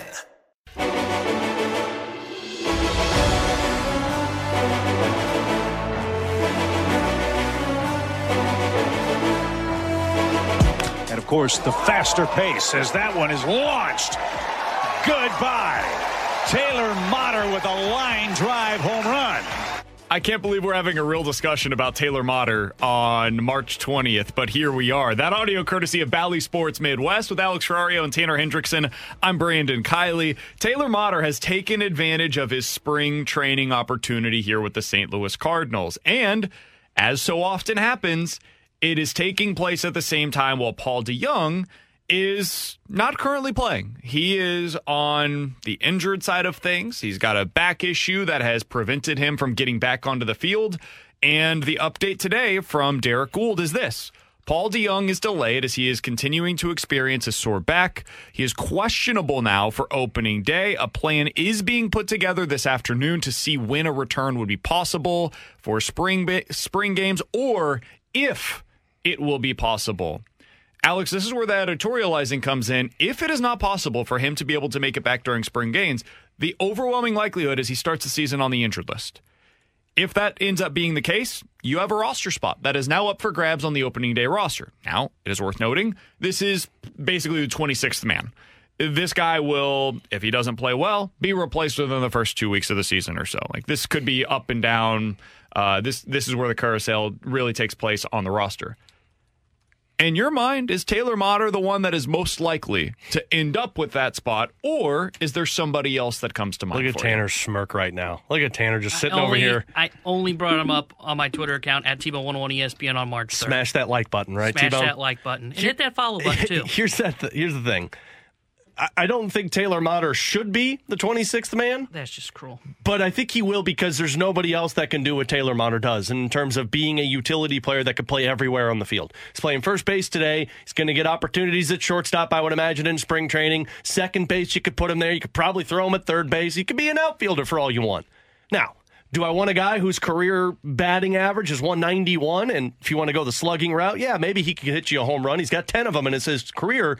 But people will argue, we'll put Alec Burleson on the roster. Well, Alec Burleson's an outfielder / DH, maybe a first baseman. I think that is the decision point for what it's worth. And the other thing is Alec Burleson, although he's gotten a little bit better, he's not doing the best in spring training that deserves him an opportunity on this roster. So if I'm going to go a 26th man, I'll go a guy who has been a journeyman through his major league career, who's 32 years old, who's not going to waver from being in the lineup or in the field once every 7 days over a 24-year-old who I'd rather get more reps in the outfield. So, yeah, I think Taylor Motter should get that final spot. Yeah, I think it is going to be Motter. Just the way he's played. He's looked good at every position. He made a really nice play over the weekend at third base to help turn a double play. So I think when you look at the versatility that he brings, I think it's going to be the biggest factor in putting him on the roster. Again, he's probably only going to play once a week, but you can put him anywhere. He can play third. He's at first today, short, second. We've seen him. He's looked pretty good at all those positions, and his bat has played too, to where it has overtaken Alec Burleson. Now, granted, it does sound like the Cardinals, of course, they're not looking at the numbers. They're looking at all the other stuff like, his exit velo, stuff like that. The Cardinals don't seem to be thinking, based on how I've read the comments from Ollie Marmol, that Burleson's having an awful spring, because it sounds like he still is hitting the ball hard and he's just running into bad luck, which he ran into last year. But I think when you look at Motter, he's going to be able to play all four infield positions, and you're going to have four outfielders already to where you probably don't need that fifth one. So I think right now, yes, he is the guy that makes the roster, and I think it's just as simple as, because Walker's going to take that 40-man spot that's open right now, I would assume. And then I think the simple thing is, okay, you brought Jose Fermin in. Fermin didn't perform well, already down in the minor league camp. Probably DFA Fermin to create room for Taylor Motter. Yeah, Taylor Motter is basically John Nagowski, but who can play all over the place. Right. That's who he is as a player. He's an older guy that is a journeyman in his major league / minor league career. If you look at some of the peripherals, that he's had moments down in the minors where it's like, hey, man, there's something here. He doesn't strike out a lot. He gets on base a decent amount. Like you said, Alex, based on what he's done so far in the big leagues, he does have some real power. And if he shows the versatility to be able to play all over the diamond, and he can play, a little bit of shortstop, but more likely than not, first and third, sure, go ahead and bring him to the major league with you. And the reason why you do this is because, and somebody on our text line makes this point, guys, somebody has to say it. You don't care if he doesn't play. Yeah, yep, that's true. Like, if Taylor Motter ends up making this roster, somebody's got to sit the bench. And Motter's going to be the guy. I don't mean that to be like some sort of a diss on Taylor Motter, but dude, that guy's just going to be thrilled to be a part of an opening day roster in the big leagues. Meanwhile, with Alec Burleson, I want him to get opportunities. I want him to see regular at-bats because he's a legitimate top 100 prospect in Major League Baseball right now. So do I want that dude just sitting on my bench riding the pine every day? Or does it make more sense for him to go down to the minors and get everyday opportunities? I think the latter makes more sense for him. If he was crushing it in spring training, maybe he would find a way to work his way into that DH mix, and then we're having a different conversation. He's not. I say all the time, spring training does not matter. However, if you're in the middle of a competition, those results do matter for you as to whether or not you're going to get the first opportunity. We're going to see Alec Burleson at some point this year. He's going to make this roster, just not on opening day. I think, and I can't believe that I'm saying this, Taylor Motter is the one that's going to end up being the beneficiary if Paul DeJong doesn't make the opening day roster. And this is how I look at it, too. He's going to make the roster because DeJong's going to be on the injured list to start the season. Mm-hmm. And as soon as he's healthy and after he goes through his rehab assignments in Memphis, Taylor Motter will be DFA'd or gone through waivers or whatever it is, and Paul DeJong will be activated. Unless he plays really well. The only I do think there's a scenario here where Paul DeJong gets Wally pipped. I think it's real because if Taylor Motter ends up giving them the pop that they're looking for off of the bench as a right-handed bench bat, and I don't know if he's going to get the opportunities to do so, but if for whatever reason he does and he performs, I think this is the kind of staff right now that is in place in St. Louis that will say, you know what, DeJong, go down on your rehab assignment. If that doesn't go particularly well and Motter is still playing well at the big league level, I think Motter ends up earning that spot. Until Motter starts to falter, and then Paul DeJong will be back up. But DeJong will be DFA'd at that point, and DeJong's gone. And I just don't see them doing that. I don't. I think they might. I don't, because they'll value when he's healthy the defense that he provides, and I don't think they'll view Motter as somebody who can play shortstop. We'll see. And that's how I view it right now. As of today, if you had to say, BK, what's actually going to happen? Gun to my head, I would say Taylor Motter makes the opening day roster if DeJong's on the IL. He gets 2 weeks, maybe 3 weeks on this roster, potentially even less if he doesn't perform. And then when DeJong is back ready to go healthy, DeJong takes that roster spot, Motter is sent down, and that's the way that it ends up going. And DeJong gets one final chance to be able to really make his impact on this roster. That would be my guess. But if this goes a different kind of way, and what we're seeing in spring training is real, and Motter does actually perform, and then DeJong goes down, he gets on his rehab assignment, and it goes poorly the way that it has so far for him in spring training, I do think there is a scenario, even if unrealistic, where the Cardinals say results eventually have to matter. We have got a guy right now that is performing better than Paul DeJong. And whether that means a DFA or a potential trade where they just basically send him somewhere where he's going to get regular playing time, I could see that scenario playing out, even if I do believe it to be unlikely. And to that point, if Motter plays well and DeJong either struggles on the rehab assignment or just Motter clearly has won that opportunity, how much value does that defense carry for Paul DeJong? Because it's not like Tommy Edman is Johnny Peralta at shortstop. You need a defensive replacement late in games for him. Same with Donovan. Gorman looks better at second base.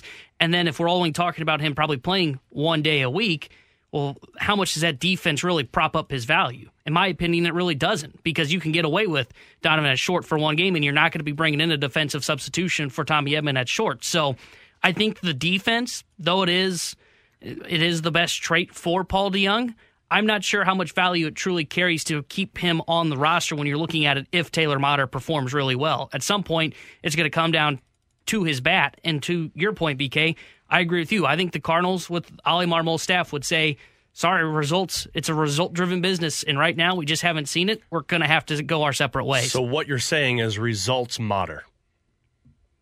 Boo. You know that was good. Yeah. That was well done. Thanks, buddy. That was well done. Tanner can get the hell out of here. On that one. I do think a lot of this comes down to their comfortability, if there is any at least, with Motter and or Donovan at shortstop. If they view those guys as being legitimate options for them in a pinch, I'm not saying starting regularly, because if, I do believe this to be true, by the way, if Tommy Edman had a long-term injury, I think they would call up Mason Wynn. I think he is your everyday shortstop. Injury, you're calling somebody up. I think so, too. And I think that man is Mason Wynn, and we'll see what that ends up looking like. But in a pinch, maybe once a week, something like that, if they're comfortable with Donovan and or Motter as a starting shortstop, that's where I think it really starts to get dicey for Paul DeJong. Because then his spot on the roster is, to your point, T-Bone, there's no value there. Your defense doesn't then matter, and then your bat has fallen behind all of the other guys that we're talking about, and now you've just got better options that are available to you. Coming up next, we're at the junk drawer here on 101 ESPN. We're right back to the BK and Ferrario podcast, presented by Dobbs Tire and Auto Centers on 101 ESPN. Let's open it up. The junk drawer with BK and Ferrario. Brought to you by Fenton Bar and Grill. Best trashed wings in Missouri. Dine in, carry out, 7 days a week.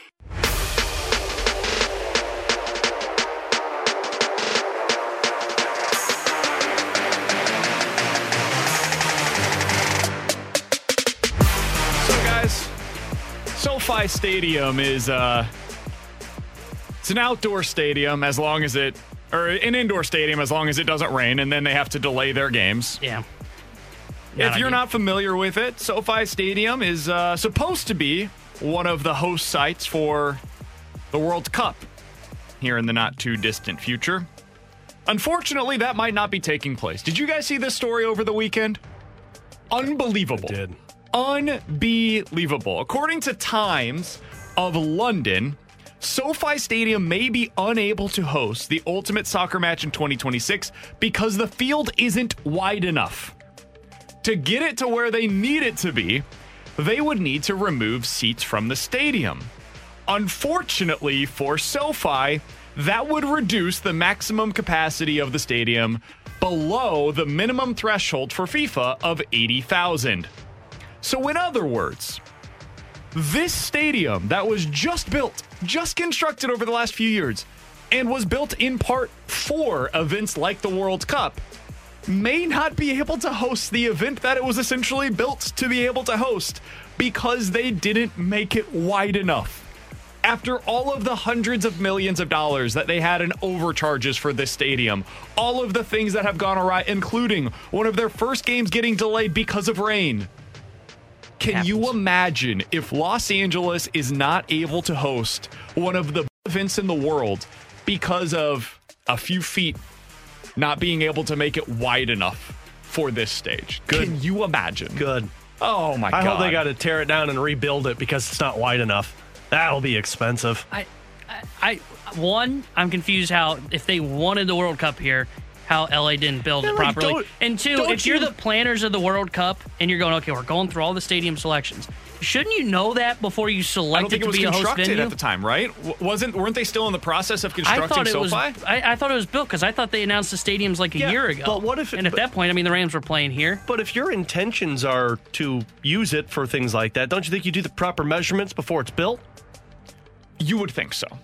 You would think that you would say, okay, what are the big events that we need to be able to host here? Right, like what are the biggest? Now let's look at the necessary requirements for those events. What are the capacity? What does the stadium need to look like? What are some of the fine print in any of these events that we need to be sure to have in the back of our minds? One of the first ones that I would imagine you would look to is, hey, the United States is hosting the World Cup in 2026. What do we need to do to make sure that we're good? We check all of the boxes off, right? Apparently, Stan Kroenke was like, no big deal. I just host, I own a team overseas, and I'm sure everything will be fine. Nice. There's no way that FIFA's going to look into this. Everything will be okay. Unbelievable for that to take place. We'll see where this ends up going. Maybe this is just FIFA trying to use some sort of leverage play. I don't know what they're trying to get out of this. Not really sure what you're going leverage play on that, but okay. I don't know, but this is wild, to say the least. All right, the final thing that I wanted to get to today in the junk drawer. Do you guys see how much March Madness is costing employers in terms of productivity while it's on television? No. It was a lot. March Madness, according to a new report that came out over the weekend, is costing employers an estimated $17 billion in productivity. Nice. Because of how much people are just watching television throughout the day while they are on the clock at work. As much as I think the day after the Super Bowl should be considered a national holiday, and I genuinely believe that to be the case, I think the Thursday and Friday of the NCAA tournament should be as well. Agreed. I think we've got to find a way, at least Friday. Like Thursday, okay, Friday maybe. was rough for us. Agreed. Different reason. Kind of the same. I think that you should be able to take off of work It's like a banked holiday. You can choose not to use it, but I think anybody that would like to should get Thursday and Friday off if they please. That's the way to do it. Make it an option, because there's probably people that could care less about the March Madness start of it all, but the other people, you're right. I mean, it's the exact same thing as the Super Bowl. Don't expect anything out of it. The same with classes. When you get high school age, I was useless for that Thursday and Friday. Oh, we brought in, do you remember they would wheel in the television during the school day? It was great. Because they knew that nobody was going to be paying attention, because we used to sit there before. Well, if you're a teacher too, you're like, I don't want to teach today. We've got plenty of time for that. Let's watch some basketball. We had a professor at the end of the day who would it was a science class, and he would be updating everybody on the ESPN scores, because he knew nobody was going to pay attention to zoology at that time of the day. You learned about zoology. Well, I went for zoology. Oh, interesting. Learned more about college basketball Thursday and Friday of March Madness. I feel like if you're a math teacher, you should be teaching about lines, the betting lines. Yeah, that's smart. Absolutely. That's the kind of everyday stuff that people need to know. We can learn about percentages. Yeah. What are the odds of a team winning when the line is X, Y, or Z? Work on win probability. If you're still working on it. I'll go to English class during If you're a geometry professor, you need to be talking about the curve of basketball shots and how that plays into 3-point shooting. The sight lines that exist in a dome, like a massive stadium versus a typical arena. That's what I'm saying here. This is kind of education you're not getting. Teachers, listen up. The probability of making a 3-point shot and why that is more important than a mid-range jumper. I mean, there's so many different things that you could learn in school. But instead, what we should probably do is just not have those kids going to school. Probably. Just have them stay home. Just be easier. It's a snow day. And for you parents that are wondering, hey, what am I supposed to do? You're off too. It's a holiday. Watch it. It's just like Christmas. Yeah. Everybody's off. I like it. Technically, it is Christmas. Really? I mean, this weekend was amazing. Did you guys have the moment, though, where you felt overwhelmed? Saturday night, I genuinely felt like it was too much. Where I was like, I can't watch all of this. I don't get this is too much. very often. Yeah. Oh, really? Yeah.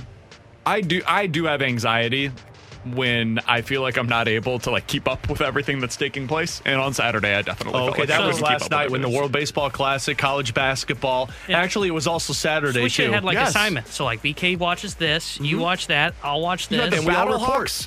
City, NCAA, tournament action, WBC, all taking place at the exact same time. I was like, I don't have enough screens for this. I don't have enough screens. I've only got 2. I only have my phone. I need more. I only have my phone. Telling you, it's too much. Coming up in about 15 minutes. Thanks, man. The expectations are officially changing for St. Louis City SC. But next, Jordan Montgomery is a big-time player for the Cardinals. Where does he fall on our 20 most important players list? We'll talk about it next here on 101 ESPN. We're right back to the BK and Ferrario podcast, presented by Dobbs Tire and Auto Centers on 101 ESPN. Now, the 20 most important Cardinals for the 2023 season on BK and Ferrario. Number 7, Jordan Montgomery. Swing and a miss. He struck him out. 7 tonight from Montgomery. Ground ball right side. Albert, Montgomery, ball game. Cardinals win it. What a way to finish it. And a 1-0 complete game shutout from Montgomery. His first ever in the big leagues.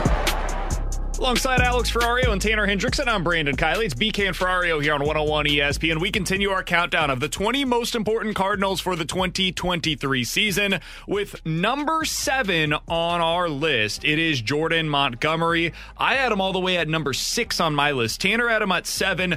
Alex hates Jordan Montgomery. He had him at number 10 on his list saying, give him a contract of the 20 extension. most important Cardinals for 2023. No, man. There's 9 other players that are more important to this team. Do find it interesting.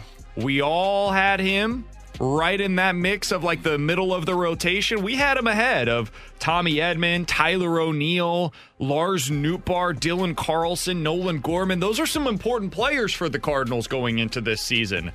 Alex, I think the reason why is because of the question that I'm about to ask you. What's the best case scenario look like for Jordan Montgomery in 2023? He's your 1-2 punch. In terms of people that have said this season, you need 2 guys to say, oh, bleep, we have to face him.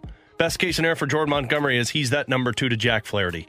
And we saw in the second half when he was acquired, he was that guy. It felt like you were thinking, man, I got to go up against Jordan Montgomery. Where did this guy come from? The swing and miss stuff goes up. Now, this has not been a good spring training for him. It has been, frankly, brutal. And I wonder if part of that is because of not having Yadier Molina to throw to, because he pitched to Yadi a majority of his starts in the regular season last year. But best case scenario for him is the second half of what he did last year with the Cardinals in terms of high strikeout rate, you're giving innings, and you become that legit number 2 to Jack Flaherty. Yeah, I think the upside is close to what Alex said there, to where it is going to be he is your number 2. And he goes right there with Jack Flaherty. He bumps up his swing and miss just a little bit, maybe gets that strikeouts per 9 up to like 9-10 maybe, and you're looking at a guy that's going to be that number 2 and pitching well from the left side. Now, if I can be honest for a second, I was buying into, Dusty Blake going to fine-tune his stuff and add that more swing and miss. I think if I were to kind of redo my list now, I think I would put Matz above where Jordan Montgomery is, because I think Matz has more swing and miss, and I kind of fell into the hype around what was surrounding Montgomery from the end of last year up until spring training. And that's not saying that Montgomery's going to take a big step back. I think he's going to be really good. But I think the ceiling is, can he get to becoming a legit number 2 in a rotation? I don't know, but that's definitely his ceiling. And if he's going to become that legit number 2, that swing and miss stuff has to come up just a little bit. I think the ceiling, the best case scenario is just what he was last year for the Cardinals. I think it's that simple, man. He was awesome for the Cardinals after they were able to trade for him last year. You look at the overall numbers, they jump off the page. A 3.1 ERA and 11 starts. He was able to give you 63 innings. Now you look at when he's been healthy in the big leagues. The crazy thing is that's kind of who he's been. In 2022, you look at the full season, 32 starts gave you 180 innings with a 3.5 ERA. 2021, 30 starts, 160 innings with a 3.8 ERA. You go back to the last time that he was really fully healthy before that in a regular season, it was 2017. He did have some injuries that really took place there in the middle portions. 29 starts, 160 innings, 3.8 ERA. This guy's a really solid middle of the rotation starter when he's been healthy in the big leagues. I think the best case scenario for you is that he's a legitimate number 3. And the reason why I say that is because I think even at his best, you'd like that guy, given what the National League is right now, to go up against other number 3 starters around the league. But if you go into like a wild card series again, for example, he starts that win or go home game, I think you feel okay about that with Jordan Montgomery in a best case scenario. The worst case scenario, though, is that he reverts back to some of the bad habits that he's had at times in his past, where he doesn't have quite the same swing and miss stuff. He starts giving up more contact than you are otherwise hoping. One issue that he had at times was giving up the long ball. Not so much in New York, but at times when he was on the road. Does that become an issue for him this year? I would bet against it. I don't think that's going to be a problem for Jordan Montgomery, especially while he's playing at Busch Stadium. I think he's going to be fine. Alex, you mentioned the spring training stats. Looking at his stats in spring training, it's weird. It's basically just a couple of bad hits that he gave up. Right. He gave up a home run, and otherwise he's been pretty decent. Like, it's not like he's getting hit around. And he's not walking anybody either. He's given up 8 hits and 1 walk in 7 innings, and somehow he's got an 8 ERA. Yeah. Go ahead and fix that riddle for me. It's tough. Well, and that's why it's spring training numbers. And that's why you just can't read into it. I'm not super worried about that at all. He's been throwing strikes. He's at like a 65% strike rate so far. He's not giving up too much hard contact. I think Jordan Montgomery's fine.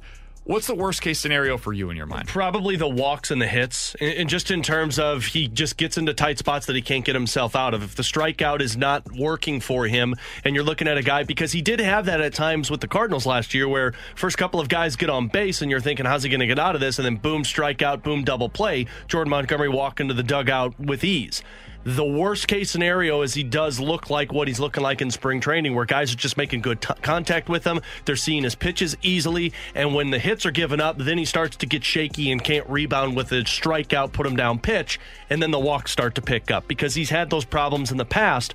That would be my worst case scenario for Jordan Montgomery. I think the worst case scenario for me is just he doesn't take that next step, because I think no matter what, he's going to be a really good starter for you. And maybe it isn't that kind of 3-4 that we're talking about. But I think the disappointing part for him would be that all this talk in the offseason of, hey, Dusty Blake's going to come in here and he's going to look at it and he's going to add some more swing and miss to Jordan Montgomery.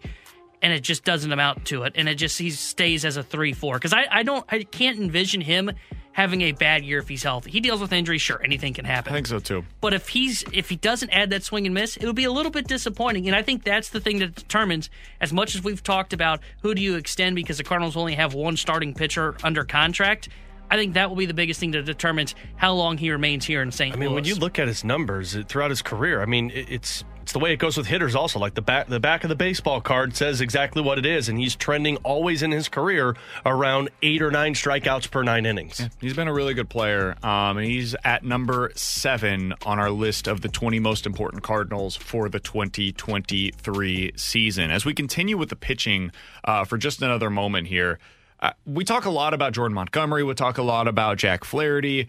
Michaelis has been okay, up and down a little bit in the World Baseball Classic. I am a little concerned about him not getting fully stretched out yet. That is something that I think is worth monitoring early in the season, and it's one of the reasons why I think Jake Woodford should be on the opening day roster. We don't talk a lot about Steven Matz. I was listening to the best podcast in baseball over the weekend, and it was Tom Ackerman with Derek Gould. I think it's worth your time if you're a Cardinals fan to listen to this. And they were talking about what the key to this season is. And Tom Ackerman, I thought said something really interesting. We talk so much about, hey, this season will go as Jack Flaherty goes. He said, I agree. I think that's true. He said, I also think that there's another player, though, that we don't put into that mix enough, and it's Steven Matz. And the reason why is because he said we saw what this rotation looked like last year with most of these guys in it. But what we didn't see really was what they look like when Jack Flaherty and Steven Matz are at the top of their game for a full season. That's the difference this year, is you do have those two players available. And if we're being totally honest, those are the two guys with the most swing and miss stuff currently in your rotation. So I thought it was interesting how we put Matz into that conversation. We talk about Flaherty as being the guiding principle for this team. Does Steven Matz deserve to be a part of that conversation as well? I'm not there yet with him because I think what you said about Jordan Montgomery, his best case scenario is he's a number 3 for your rotation. That would be Steven Matz, in my opinion. And I understand he was injured last year, and that is a perfectly acceptable argument. But at the beginning of the season, he wasn't. And there was a lot of inconsistency with Steven Matz. I mean, his first start, I remember it. He barely got through 3 innings. He gave up a ton of runs. And then in the stretch of May, before the injury kicked in, you'd have a start where he'd go 6 and scoreless, and then another start where he'd go 3 and give up 5 runs, and 3 of those runs were home runs. So I'm just not there yet with Steven Matz, and I know he was healthy and a really dominant pitcher with the New York Mets, but to say that he's going to be one of those guiding pieces for this Cardinals team, I'm just not there yet because when he was healthy last year, it was way too inconsistent.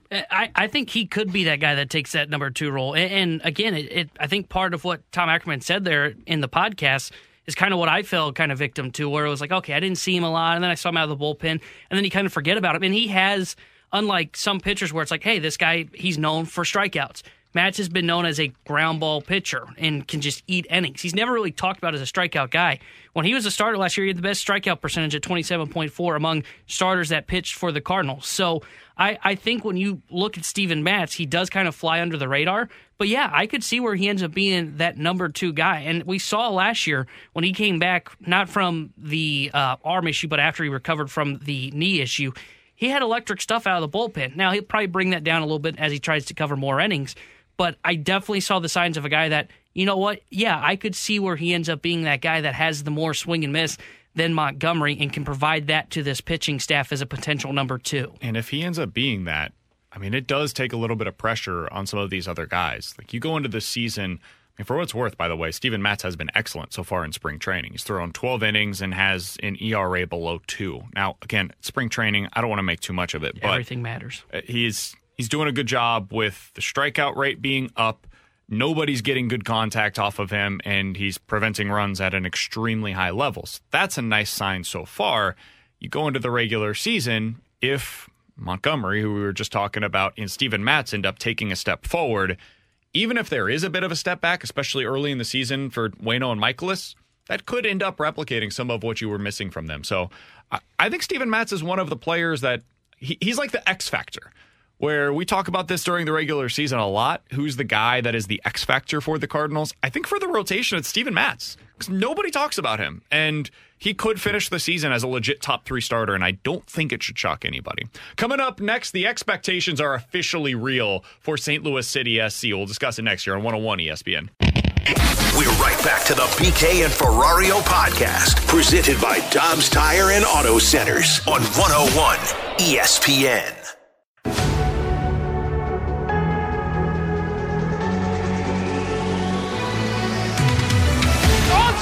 Deflected! It's in the back of the net! Oh, the footballing gods are smiling at St. Louis City. Their expansion team record will not be denied.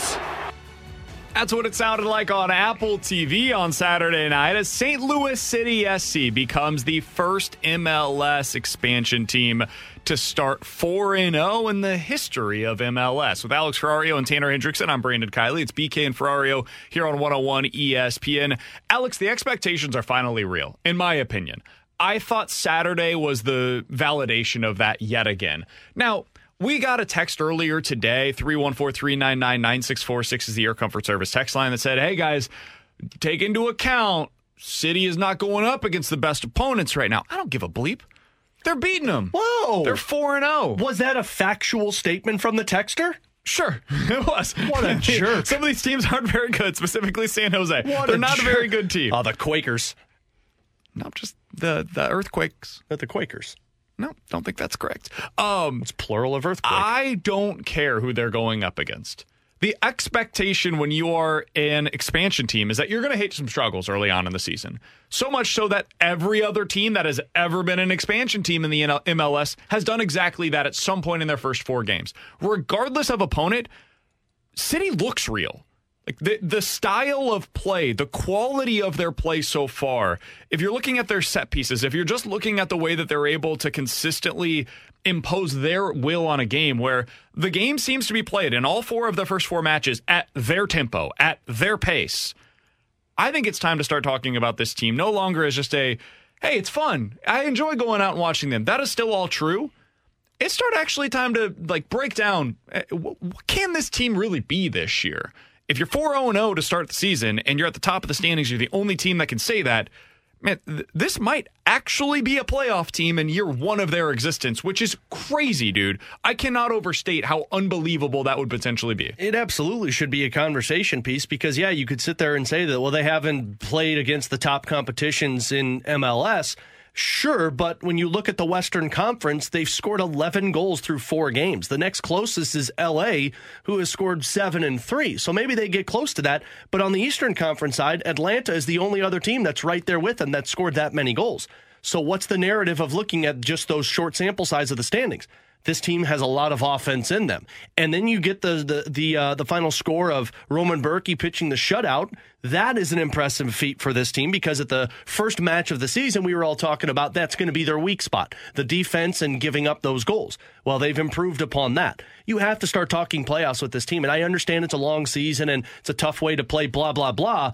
But we just talked with Nico back in the 11 o'clock hour. And I think he painted a perfect picture of what this team's mentality is. It's been a long process. It's been a process that we've been working towards to get to this point, and now you're starting to see the fruits of the labor, and when you reap those benefits, you continue to perform at that level. So I will be very interested when they face off against the LA team or Atlanta later on in the season. But for right now, this is the schedule you're given, and you're looking like a team that deserves to be in postseason at the start of it. Yeah, and let's not take anything away from that win against Austin. Austin was a very trendy pick to be one of the best in the Western Conference, and that was the very first ever game that they went on the road and won that game. So there's that. And then also, to me, I don't know about you guys, but the game against Portland felt like one of those games where they got kind of away from that high press. Portland felt like they handled it well, and it felt like one of those games where it's like, okay, City hasn't been able to dictate the style of this game, so are they going to really be able to go on the road and beat the Portland Timbers? And to their credit, they did. And not only did they win, if I remember correctly, they came back from down 1-0 to win. So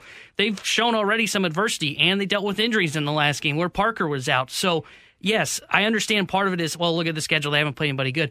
They've dealt with some adversity throughout some of those games already, too, and they've got a quality win against Austin. So I think the way they play, if they can get into their system and continue that high press, they're going to be able to take down some of the teams at the top of the table. I think their style is kind of taking the league by storm because there's not a lot of teams, if any teams, that are really trying to replicate it. And the way that they can do it, you can see the pressure. It's 90 minutes of hell. And St. Louis City SC has continued to press even the 80th minute of games, bringing on fresh legs to try and suppress the scoring and get that offense into the offensive third. And they're just taking advantage of their goal-scoring opportunities, and Klaus is doing a nice job of finishing for them. It's also worth noting San Jose was 2-0-1 prior to playing against City. Now they're 2-0-2 as a result of losing to City. Austin, if they don't play City, 2-0-1 so far this year. They did have to play City.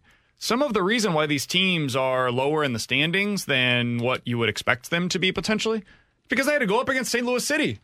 And if they continue to play the way that they have so far, a lot of the teams that are going up against them will end up having, especially early on in the season, a worse record than you would expect because they have that loss on their record against City. That's how this works with the head-to-head stuff. So I'm going to give them the credit that they deserve. So far this year, they have been so much better than I could have possibly expected them to be. My expectations were basically zero going into the year. I thought if you get a couple of wins early on in the season, you start out like, you get a couple of draws, you get a win here, that's fine. The expectations don't exist in year one, nor should they.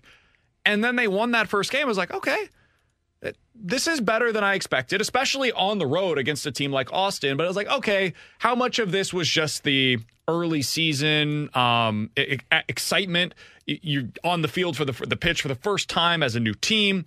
And then game two was like, okay, well, you're at home. How much of this is just the crowd really kind of taking it to you? And Charlotte wasn't very good. And they were pulled into the fight with Charlotte as well. There were reasons to say, okay, I don't know how real this is. The last two games have been confirmation, in my mind, of what we saw in the first two games being real, not just being because of what was a new team that was thrown together. I think it's real now, and I think the expectations are something that we should carry with them. It's no longer just a team that we're excited about. Now it's a team that you should be getting behind. Now it's a team that you can have real expectations for down the stretch. And this upcoming weekend, as they take on Salt Lake, this is a game that I expect them to win. I think they should go on the road and win. The elevation is something that's very real, but this is a game that you should be able to win. So this might be an odd question, but I'm a newbie when it comes to MLS. You know how, around trade deadline time, maybe even prior to that in hockey or in baseball, after you post All-Star break, that's when you start talking like, okay, who are the playoff teams and who are the pretenders? I know soccer season goes to late October. Is that around the same time that like hockey season, where once you get into January, February, you start talking who are the pretenders and who are the contenders? Like it's like 60% of the way through a season, regardless of sport. No matter what. Like I think that's the way in football too. Is you get right around Thanksgiving and you start really being able to tell who the legitimate contenders are. So what do you think? Like mid-July? Late July, kind of similar to the baseball season. So once you hit like late July is when you get into that tail end of once you start to get to the fall season. Maybe it's a couple weeks earlier than what you'd say in the baseball season. And I just don't know because maybe MLS separates themselves a lot more than what baseball does. If you just got a few teams that are the real deal and then others are just trendy picks to try and get into the postseason. I would probably say it would be July. I think you will see some teams that will kind of separate themselves, especially when you're looking at the top of the supporter shield. But I think there will be probably 2 to 3 teams that will really separate themselves, and we'll see if City becomes one of those teams. I would still be skeptical of that. I still think they're going to be probably a top 4 to 5 team in the West, but we'll see how the style continues and if it ends up separating them as being like one of the actual top dogs in the MLS. Yeah, I mean, right now, if you're just looking at the table, you've got City at the top, but then, a few teams that, as a casual viewer of MLS, you expect to be pretty good annually. LA and Seattle are two of those teams, and they're right behind you right now. So I think the expectation would be that eventually those teams either surpass you or are right there with you. You play Seattle in 2 weeks. I think that's going to be a really telling game. Yeah. That'll be when we kind of see City against a team that is going to be a contender this year. So that would be where you probably start to learn a little bit more about this squad in a very real sense. So that's probably the game that you would point to. But like I said, I think later on this season, maybe early to mid-July is probably what you're really pointing to. I'm a noob, guys. I'm a noob. 314 399-9646 is the Air Comfort Service text line. Coming up next, we'll play a game of in or out. I want to ask you guys if you're in or out on the World Baseball Classic after everything we've seen. We'll talk about it next here on 101 ESPN. We're right back to the BK and Ferrario podcast, presented by Dobbs Tire and Auto Centers on 101 ESPN. Come on, man. Are you in or are you out? It's in or out with BK and Ferrario.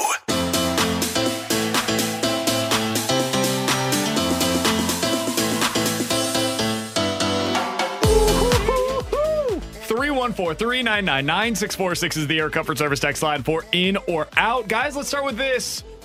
In or out, the World Baseball Classic has become a marquee event, even for those in the United States after what we witnessed over the weekend.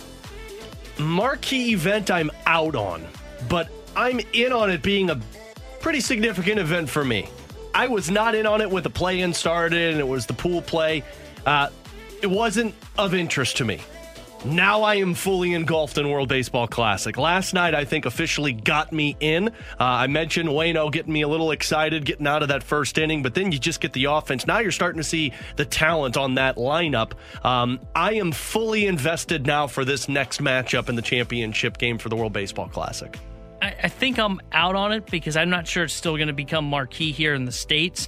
To be honest with you, I'm a big baseball fan. I'm kind of in and out on it, just depending on the day.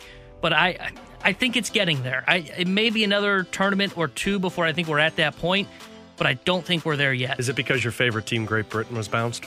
No, but I was upset about that. I understand, buddy. No, to me, it's the pitching restrictions. Kind of takes away, makes it feel still like spring training, which in that kind of tournament with those kind of atmospheres kind of feels like a disappointment. I'm in because the players are telling us that they are in. And we'll see what this ends up meaning for the next iteration of the World Baseball Classic, what that looks like and how they treat it, especially from a managerial perspective, to your point there, T-Bone. But reading some of the quotes from the weekend from the Team USA players was really enlightening, I thought. So Adam Ottavino was talking about this. He said, Brady Singer was asking me what the playoffs were like. I was like, I don't even know if they're quite like this. That was the best atmosphere I've ever been a part of. It was so much fun to be a part of that, even if we would have lost. Then JT Realmuto was asked about it. He said, I can't believe anybody would rather stay in spring training than play in a game like this. So much pride on the line, so much fun. It was clear to both teams how much that game meant. Trey Turner said that grand slam that he hit was the biggest home run that he's ever hit in his major league career. Adam Wainwright said that it was the loudest environment that he's ever been a part of, and that was no shot to St. Louis. It's just saying, I've never been a part of anything like that, and he's played in the World Series.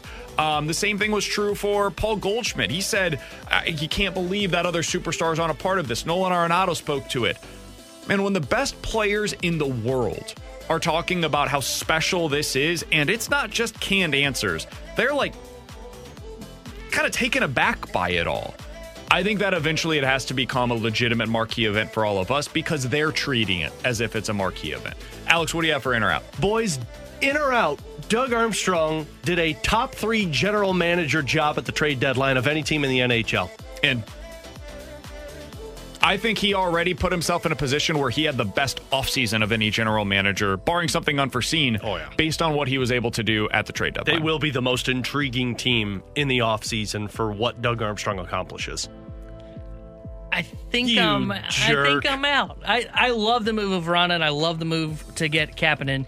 And I think it kind of leans more towards the offseason for me because the Blues just aren't going anywhere in this season. When I look at the Eastern Conference and how those teams loaded up, I have to give those GMs credit. Toronto did a great job. Now, yes, O'Reilly is out. I look at the Rangers. I mean, they basically built an all-star team out there in New York. I think some of those Eastern Conference teams deserve more credit than Doug Armstrong, but that's not saying Army did a bad job because I think he did a hell of a job with the returns he got. And these pieces of Kapanen and Vrana, I think they are more of kind of fixing issues that he would have had to solve in the offseason. So I think I'm out, but I do think it was probably top 7, I would say, in terms of what the GMs did. See, I'm in. I said top 3 because Boston's number 1. I think Boston did the best job of any general manager out there in terms of loading up the right way. And then I would have Tampa Bay as number 2 because they made the right move that they were desperate for. I'd have Doug 3 because I think Doug did a better job for the long-term future of his team than what Toronto did. And I think he did a better long-term future job of what he did than what the New York Rangers general manager did. Those two teams did this season work. And you should when you're going for the postseason. But even Doug, when he was doing this season work, he stayed pat rather than sat there and sold off assets. To get Vrana and Kapanen, and then the draft picks that they got, he's setting himself up to be GM of the year by next season, depending on what he does in the offseason. So, go ahead. I was just going to say, I'm curious, how many players have more goals scored than Blais and Vrana and Kapanen combined? Since March 9th, Van Vrana. He has, in that stretch, 5 goals. I know he's got more than Kane and Tarasenko because neither of them have that. The only player in the NHL since March 9th with more goals scored than Jakub Vrana is Clayton Keller. Only player in the entire NHL. I knew we should have gotten Other Keller. guys with at least 5 goals include Zibanejad, Kreider, my guy, of course. CK. Reinhart, Jordan Kyrou, Jesper Bratt, and Matt Boldy, who just had a hat trick the other day. But again, none of those guys were the ones acquired in the trade deadlines. He's doing pretty well. T-Bone, what you got? Mine kind of deals with offseason, but I'm going NFL. In or out, Cowboys have had the best offseason in the NFL and are going to win the NFC East. Ooh, that's a good one. Best offseason in the Acquired NFL. Brandon Cooks either yesterday or earlier today. Yeah. It's kind of blending together. Gilmore. Yeah, I think I'm in on this. Their 2 areas of weaknesses was the secondary defense. I mean, you have Diggs, but then after him, it was a struggle. And to get Stephon Gilmore, that's a hell of an asset to get in the offseason. And then they did need a secondary wide receiver, and I do like the addition of Brandon Cooks. So it's almost playing by a different set of rules. I think I would say I'm out because I would go with Chicago. I think what they were able to get for the number 1 overall pick, landing a legit number 1 wide receiver, adding future picks, and only trading down to number 9. If you're looking at single best move of the offseason, I think it was that. And then they add in what they did at the trade deadline by trading Roquan Smith for a 2nd-round pick and then also adding 2 legit quality starters at linebacker this offseason for basically the same amount. So you get a 2nd-round pick and have 2 starters instead of 1 for the same amount of money. That's a pretty good offseason by the Chicago Bears. So I'll say the Bears. The second part, though, I do agree with. I think the Dallas Cowboys are going to win the NFC East going into next year. I think an underrated move that they made was deciding to cut bait with Ezekiel Elliott. Agreed. I think they basically did what John Mozeliak had to do when he didn't want Mike Matheny to play certain guys, where they say, nah, you can't even use him anymore. Mike McCarthy, you can no longer go to Ezekiel Elliott, your pacifier. You've got to play Tony Pollard. He's the better running back. Use him the way that he should be. I think the Dallas Cowboys have had an excellent offseason. I would put him in the top 3, and I do think they are going to win the NFC East, but I am out on them having the best one. I think that belongs to the Bears. Did you see the report that they said they could bring back Ezekiel Elliott on a cheaper deal? Don't do that. Yeah, I would not recommend, but I'm in on it because I think the Bears one's good. I guess I didn't really think of it because I look at it as they took themselves to the next level as the Eagles were starting to fall back. I mean, the Eagles have lost a ton of pieces on defense. They lost another safety yesterday on a one-year deal. Gardner-Johnson. Yeah, so I look at what they did, and they basically checked off what they needed to do. They went out there and they got another corner. Gilmore's still pretty good. And then you look at Cooks. I've always loved Brandon Cooks, and you put him in as that number 2, number 3 wide receiver, you're set. And you got Dak Prescott, you got your quarterback, you get rid of Zeke, you've got Tony Pollard, who's a better running back at this point in his career on the franchise tag. I just think they've had a great offseason, and I think they've taken themselves to the next level to where they're probably going to they should win the NFC East. And honestly, with how weak the NFC is, are they going to be the favorites in the NFC? I guess it depends on how you view San Francisco.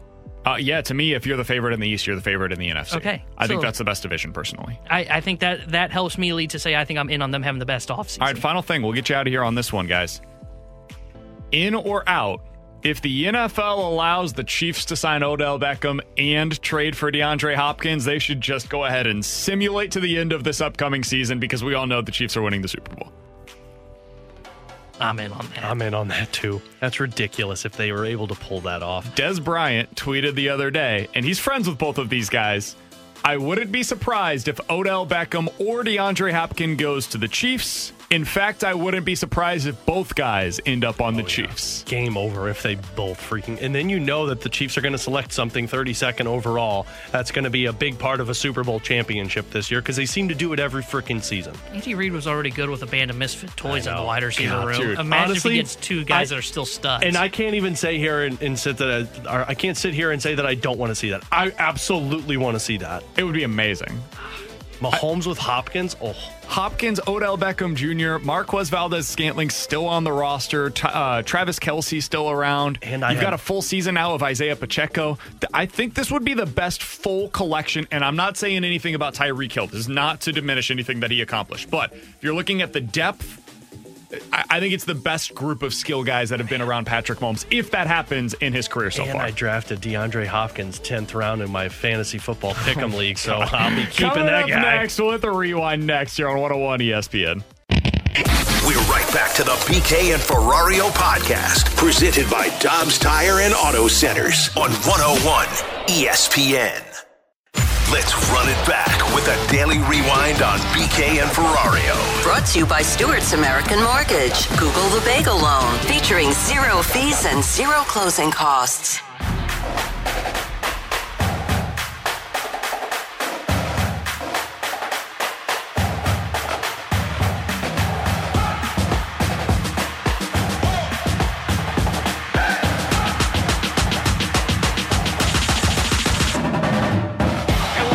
Ferrario and Tanner Hendrickson. I'm Brandon Kiley. If you missed anything from today's show, be sure to check it out on the podcast page, 101ESPN.com, and in the free 101 ESPN app is where you can go to find it. It's all presented by Dobbs Tire and Auto Centers. Also, next Thursday, we're going to be broadcasting live from the Budweiser Brewhouse inside Ballpark Village for the Cardinals home opener. We're going to be all set up just steps away from the stadium. The opening drive, BK and Ferrario on the Fast Lane are all going to be there next Thursday, March 30th, live from Ballpark Village. Our opening day coverage is brought to you by Rawlings, Green Envy Lawn Care, and by Budweiser. To finish things off today, I think we need to give a little bit of proper credit to Jake Woodford, who, in my opinion, if all things were equal, would have already made the opening day roster for the St. Louis Cardinals. Today, he put together, once again, another gem of a performance. 5 innings pitched, 5 hits allowed, 7 strikeouts, just 1 walk, 0 earned runs, had 11 swings and misses on the day. Alex, of his 12 batted balls, only 4 were hit hard against them. He's done everything you could possibly ask for from a bullpen guy that is a potential long reliever, especially early in the season, to make this roster. In your opinion, has he done enough to make this roster? Absolutely. Because what does Ollie love? Ollie loves swing and miss stuff from his pitchers, and frankly, he has it more so than a lot of the guys in the bullpen. I can only think of, through spring training, Ryan Helsley with better swing and miss stuff right now out of that bullpen than Jake Woodford. You've got the guy who can give you multiple innings. What did he go today? 4 innings, 5 innings for the Cardinals through spring training. You've got the swing and miss stuff.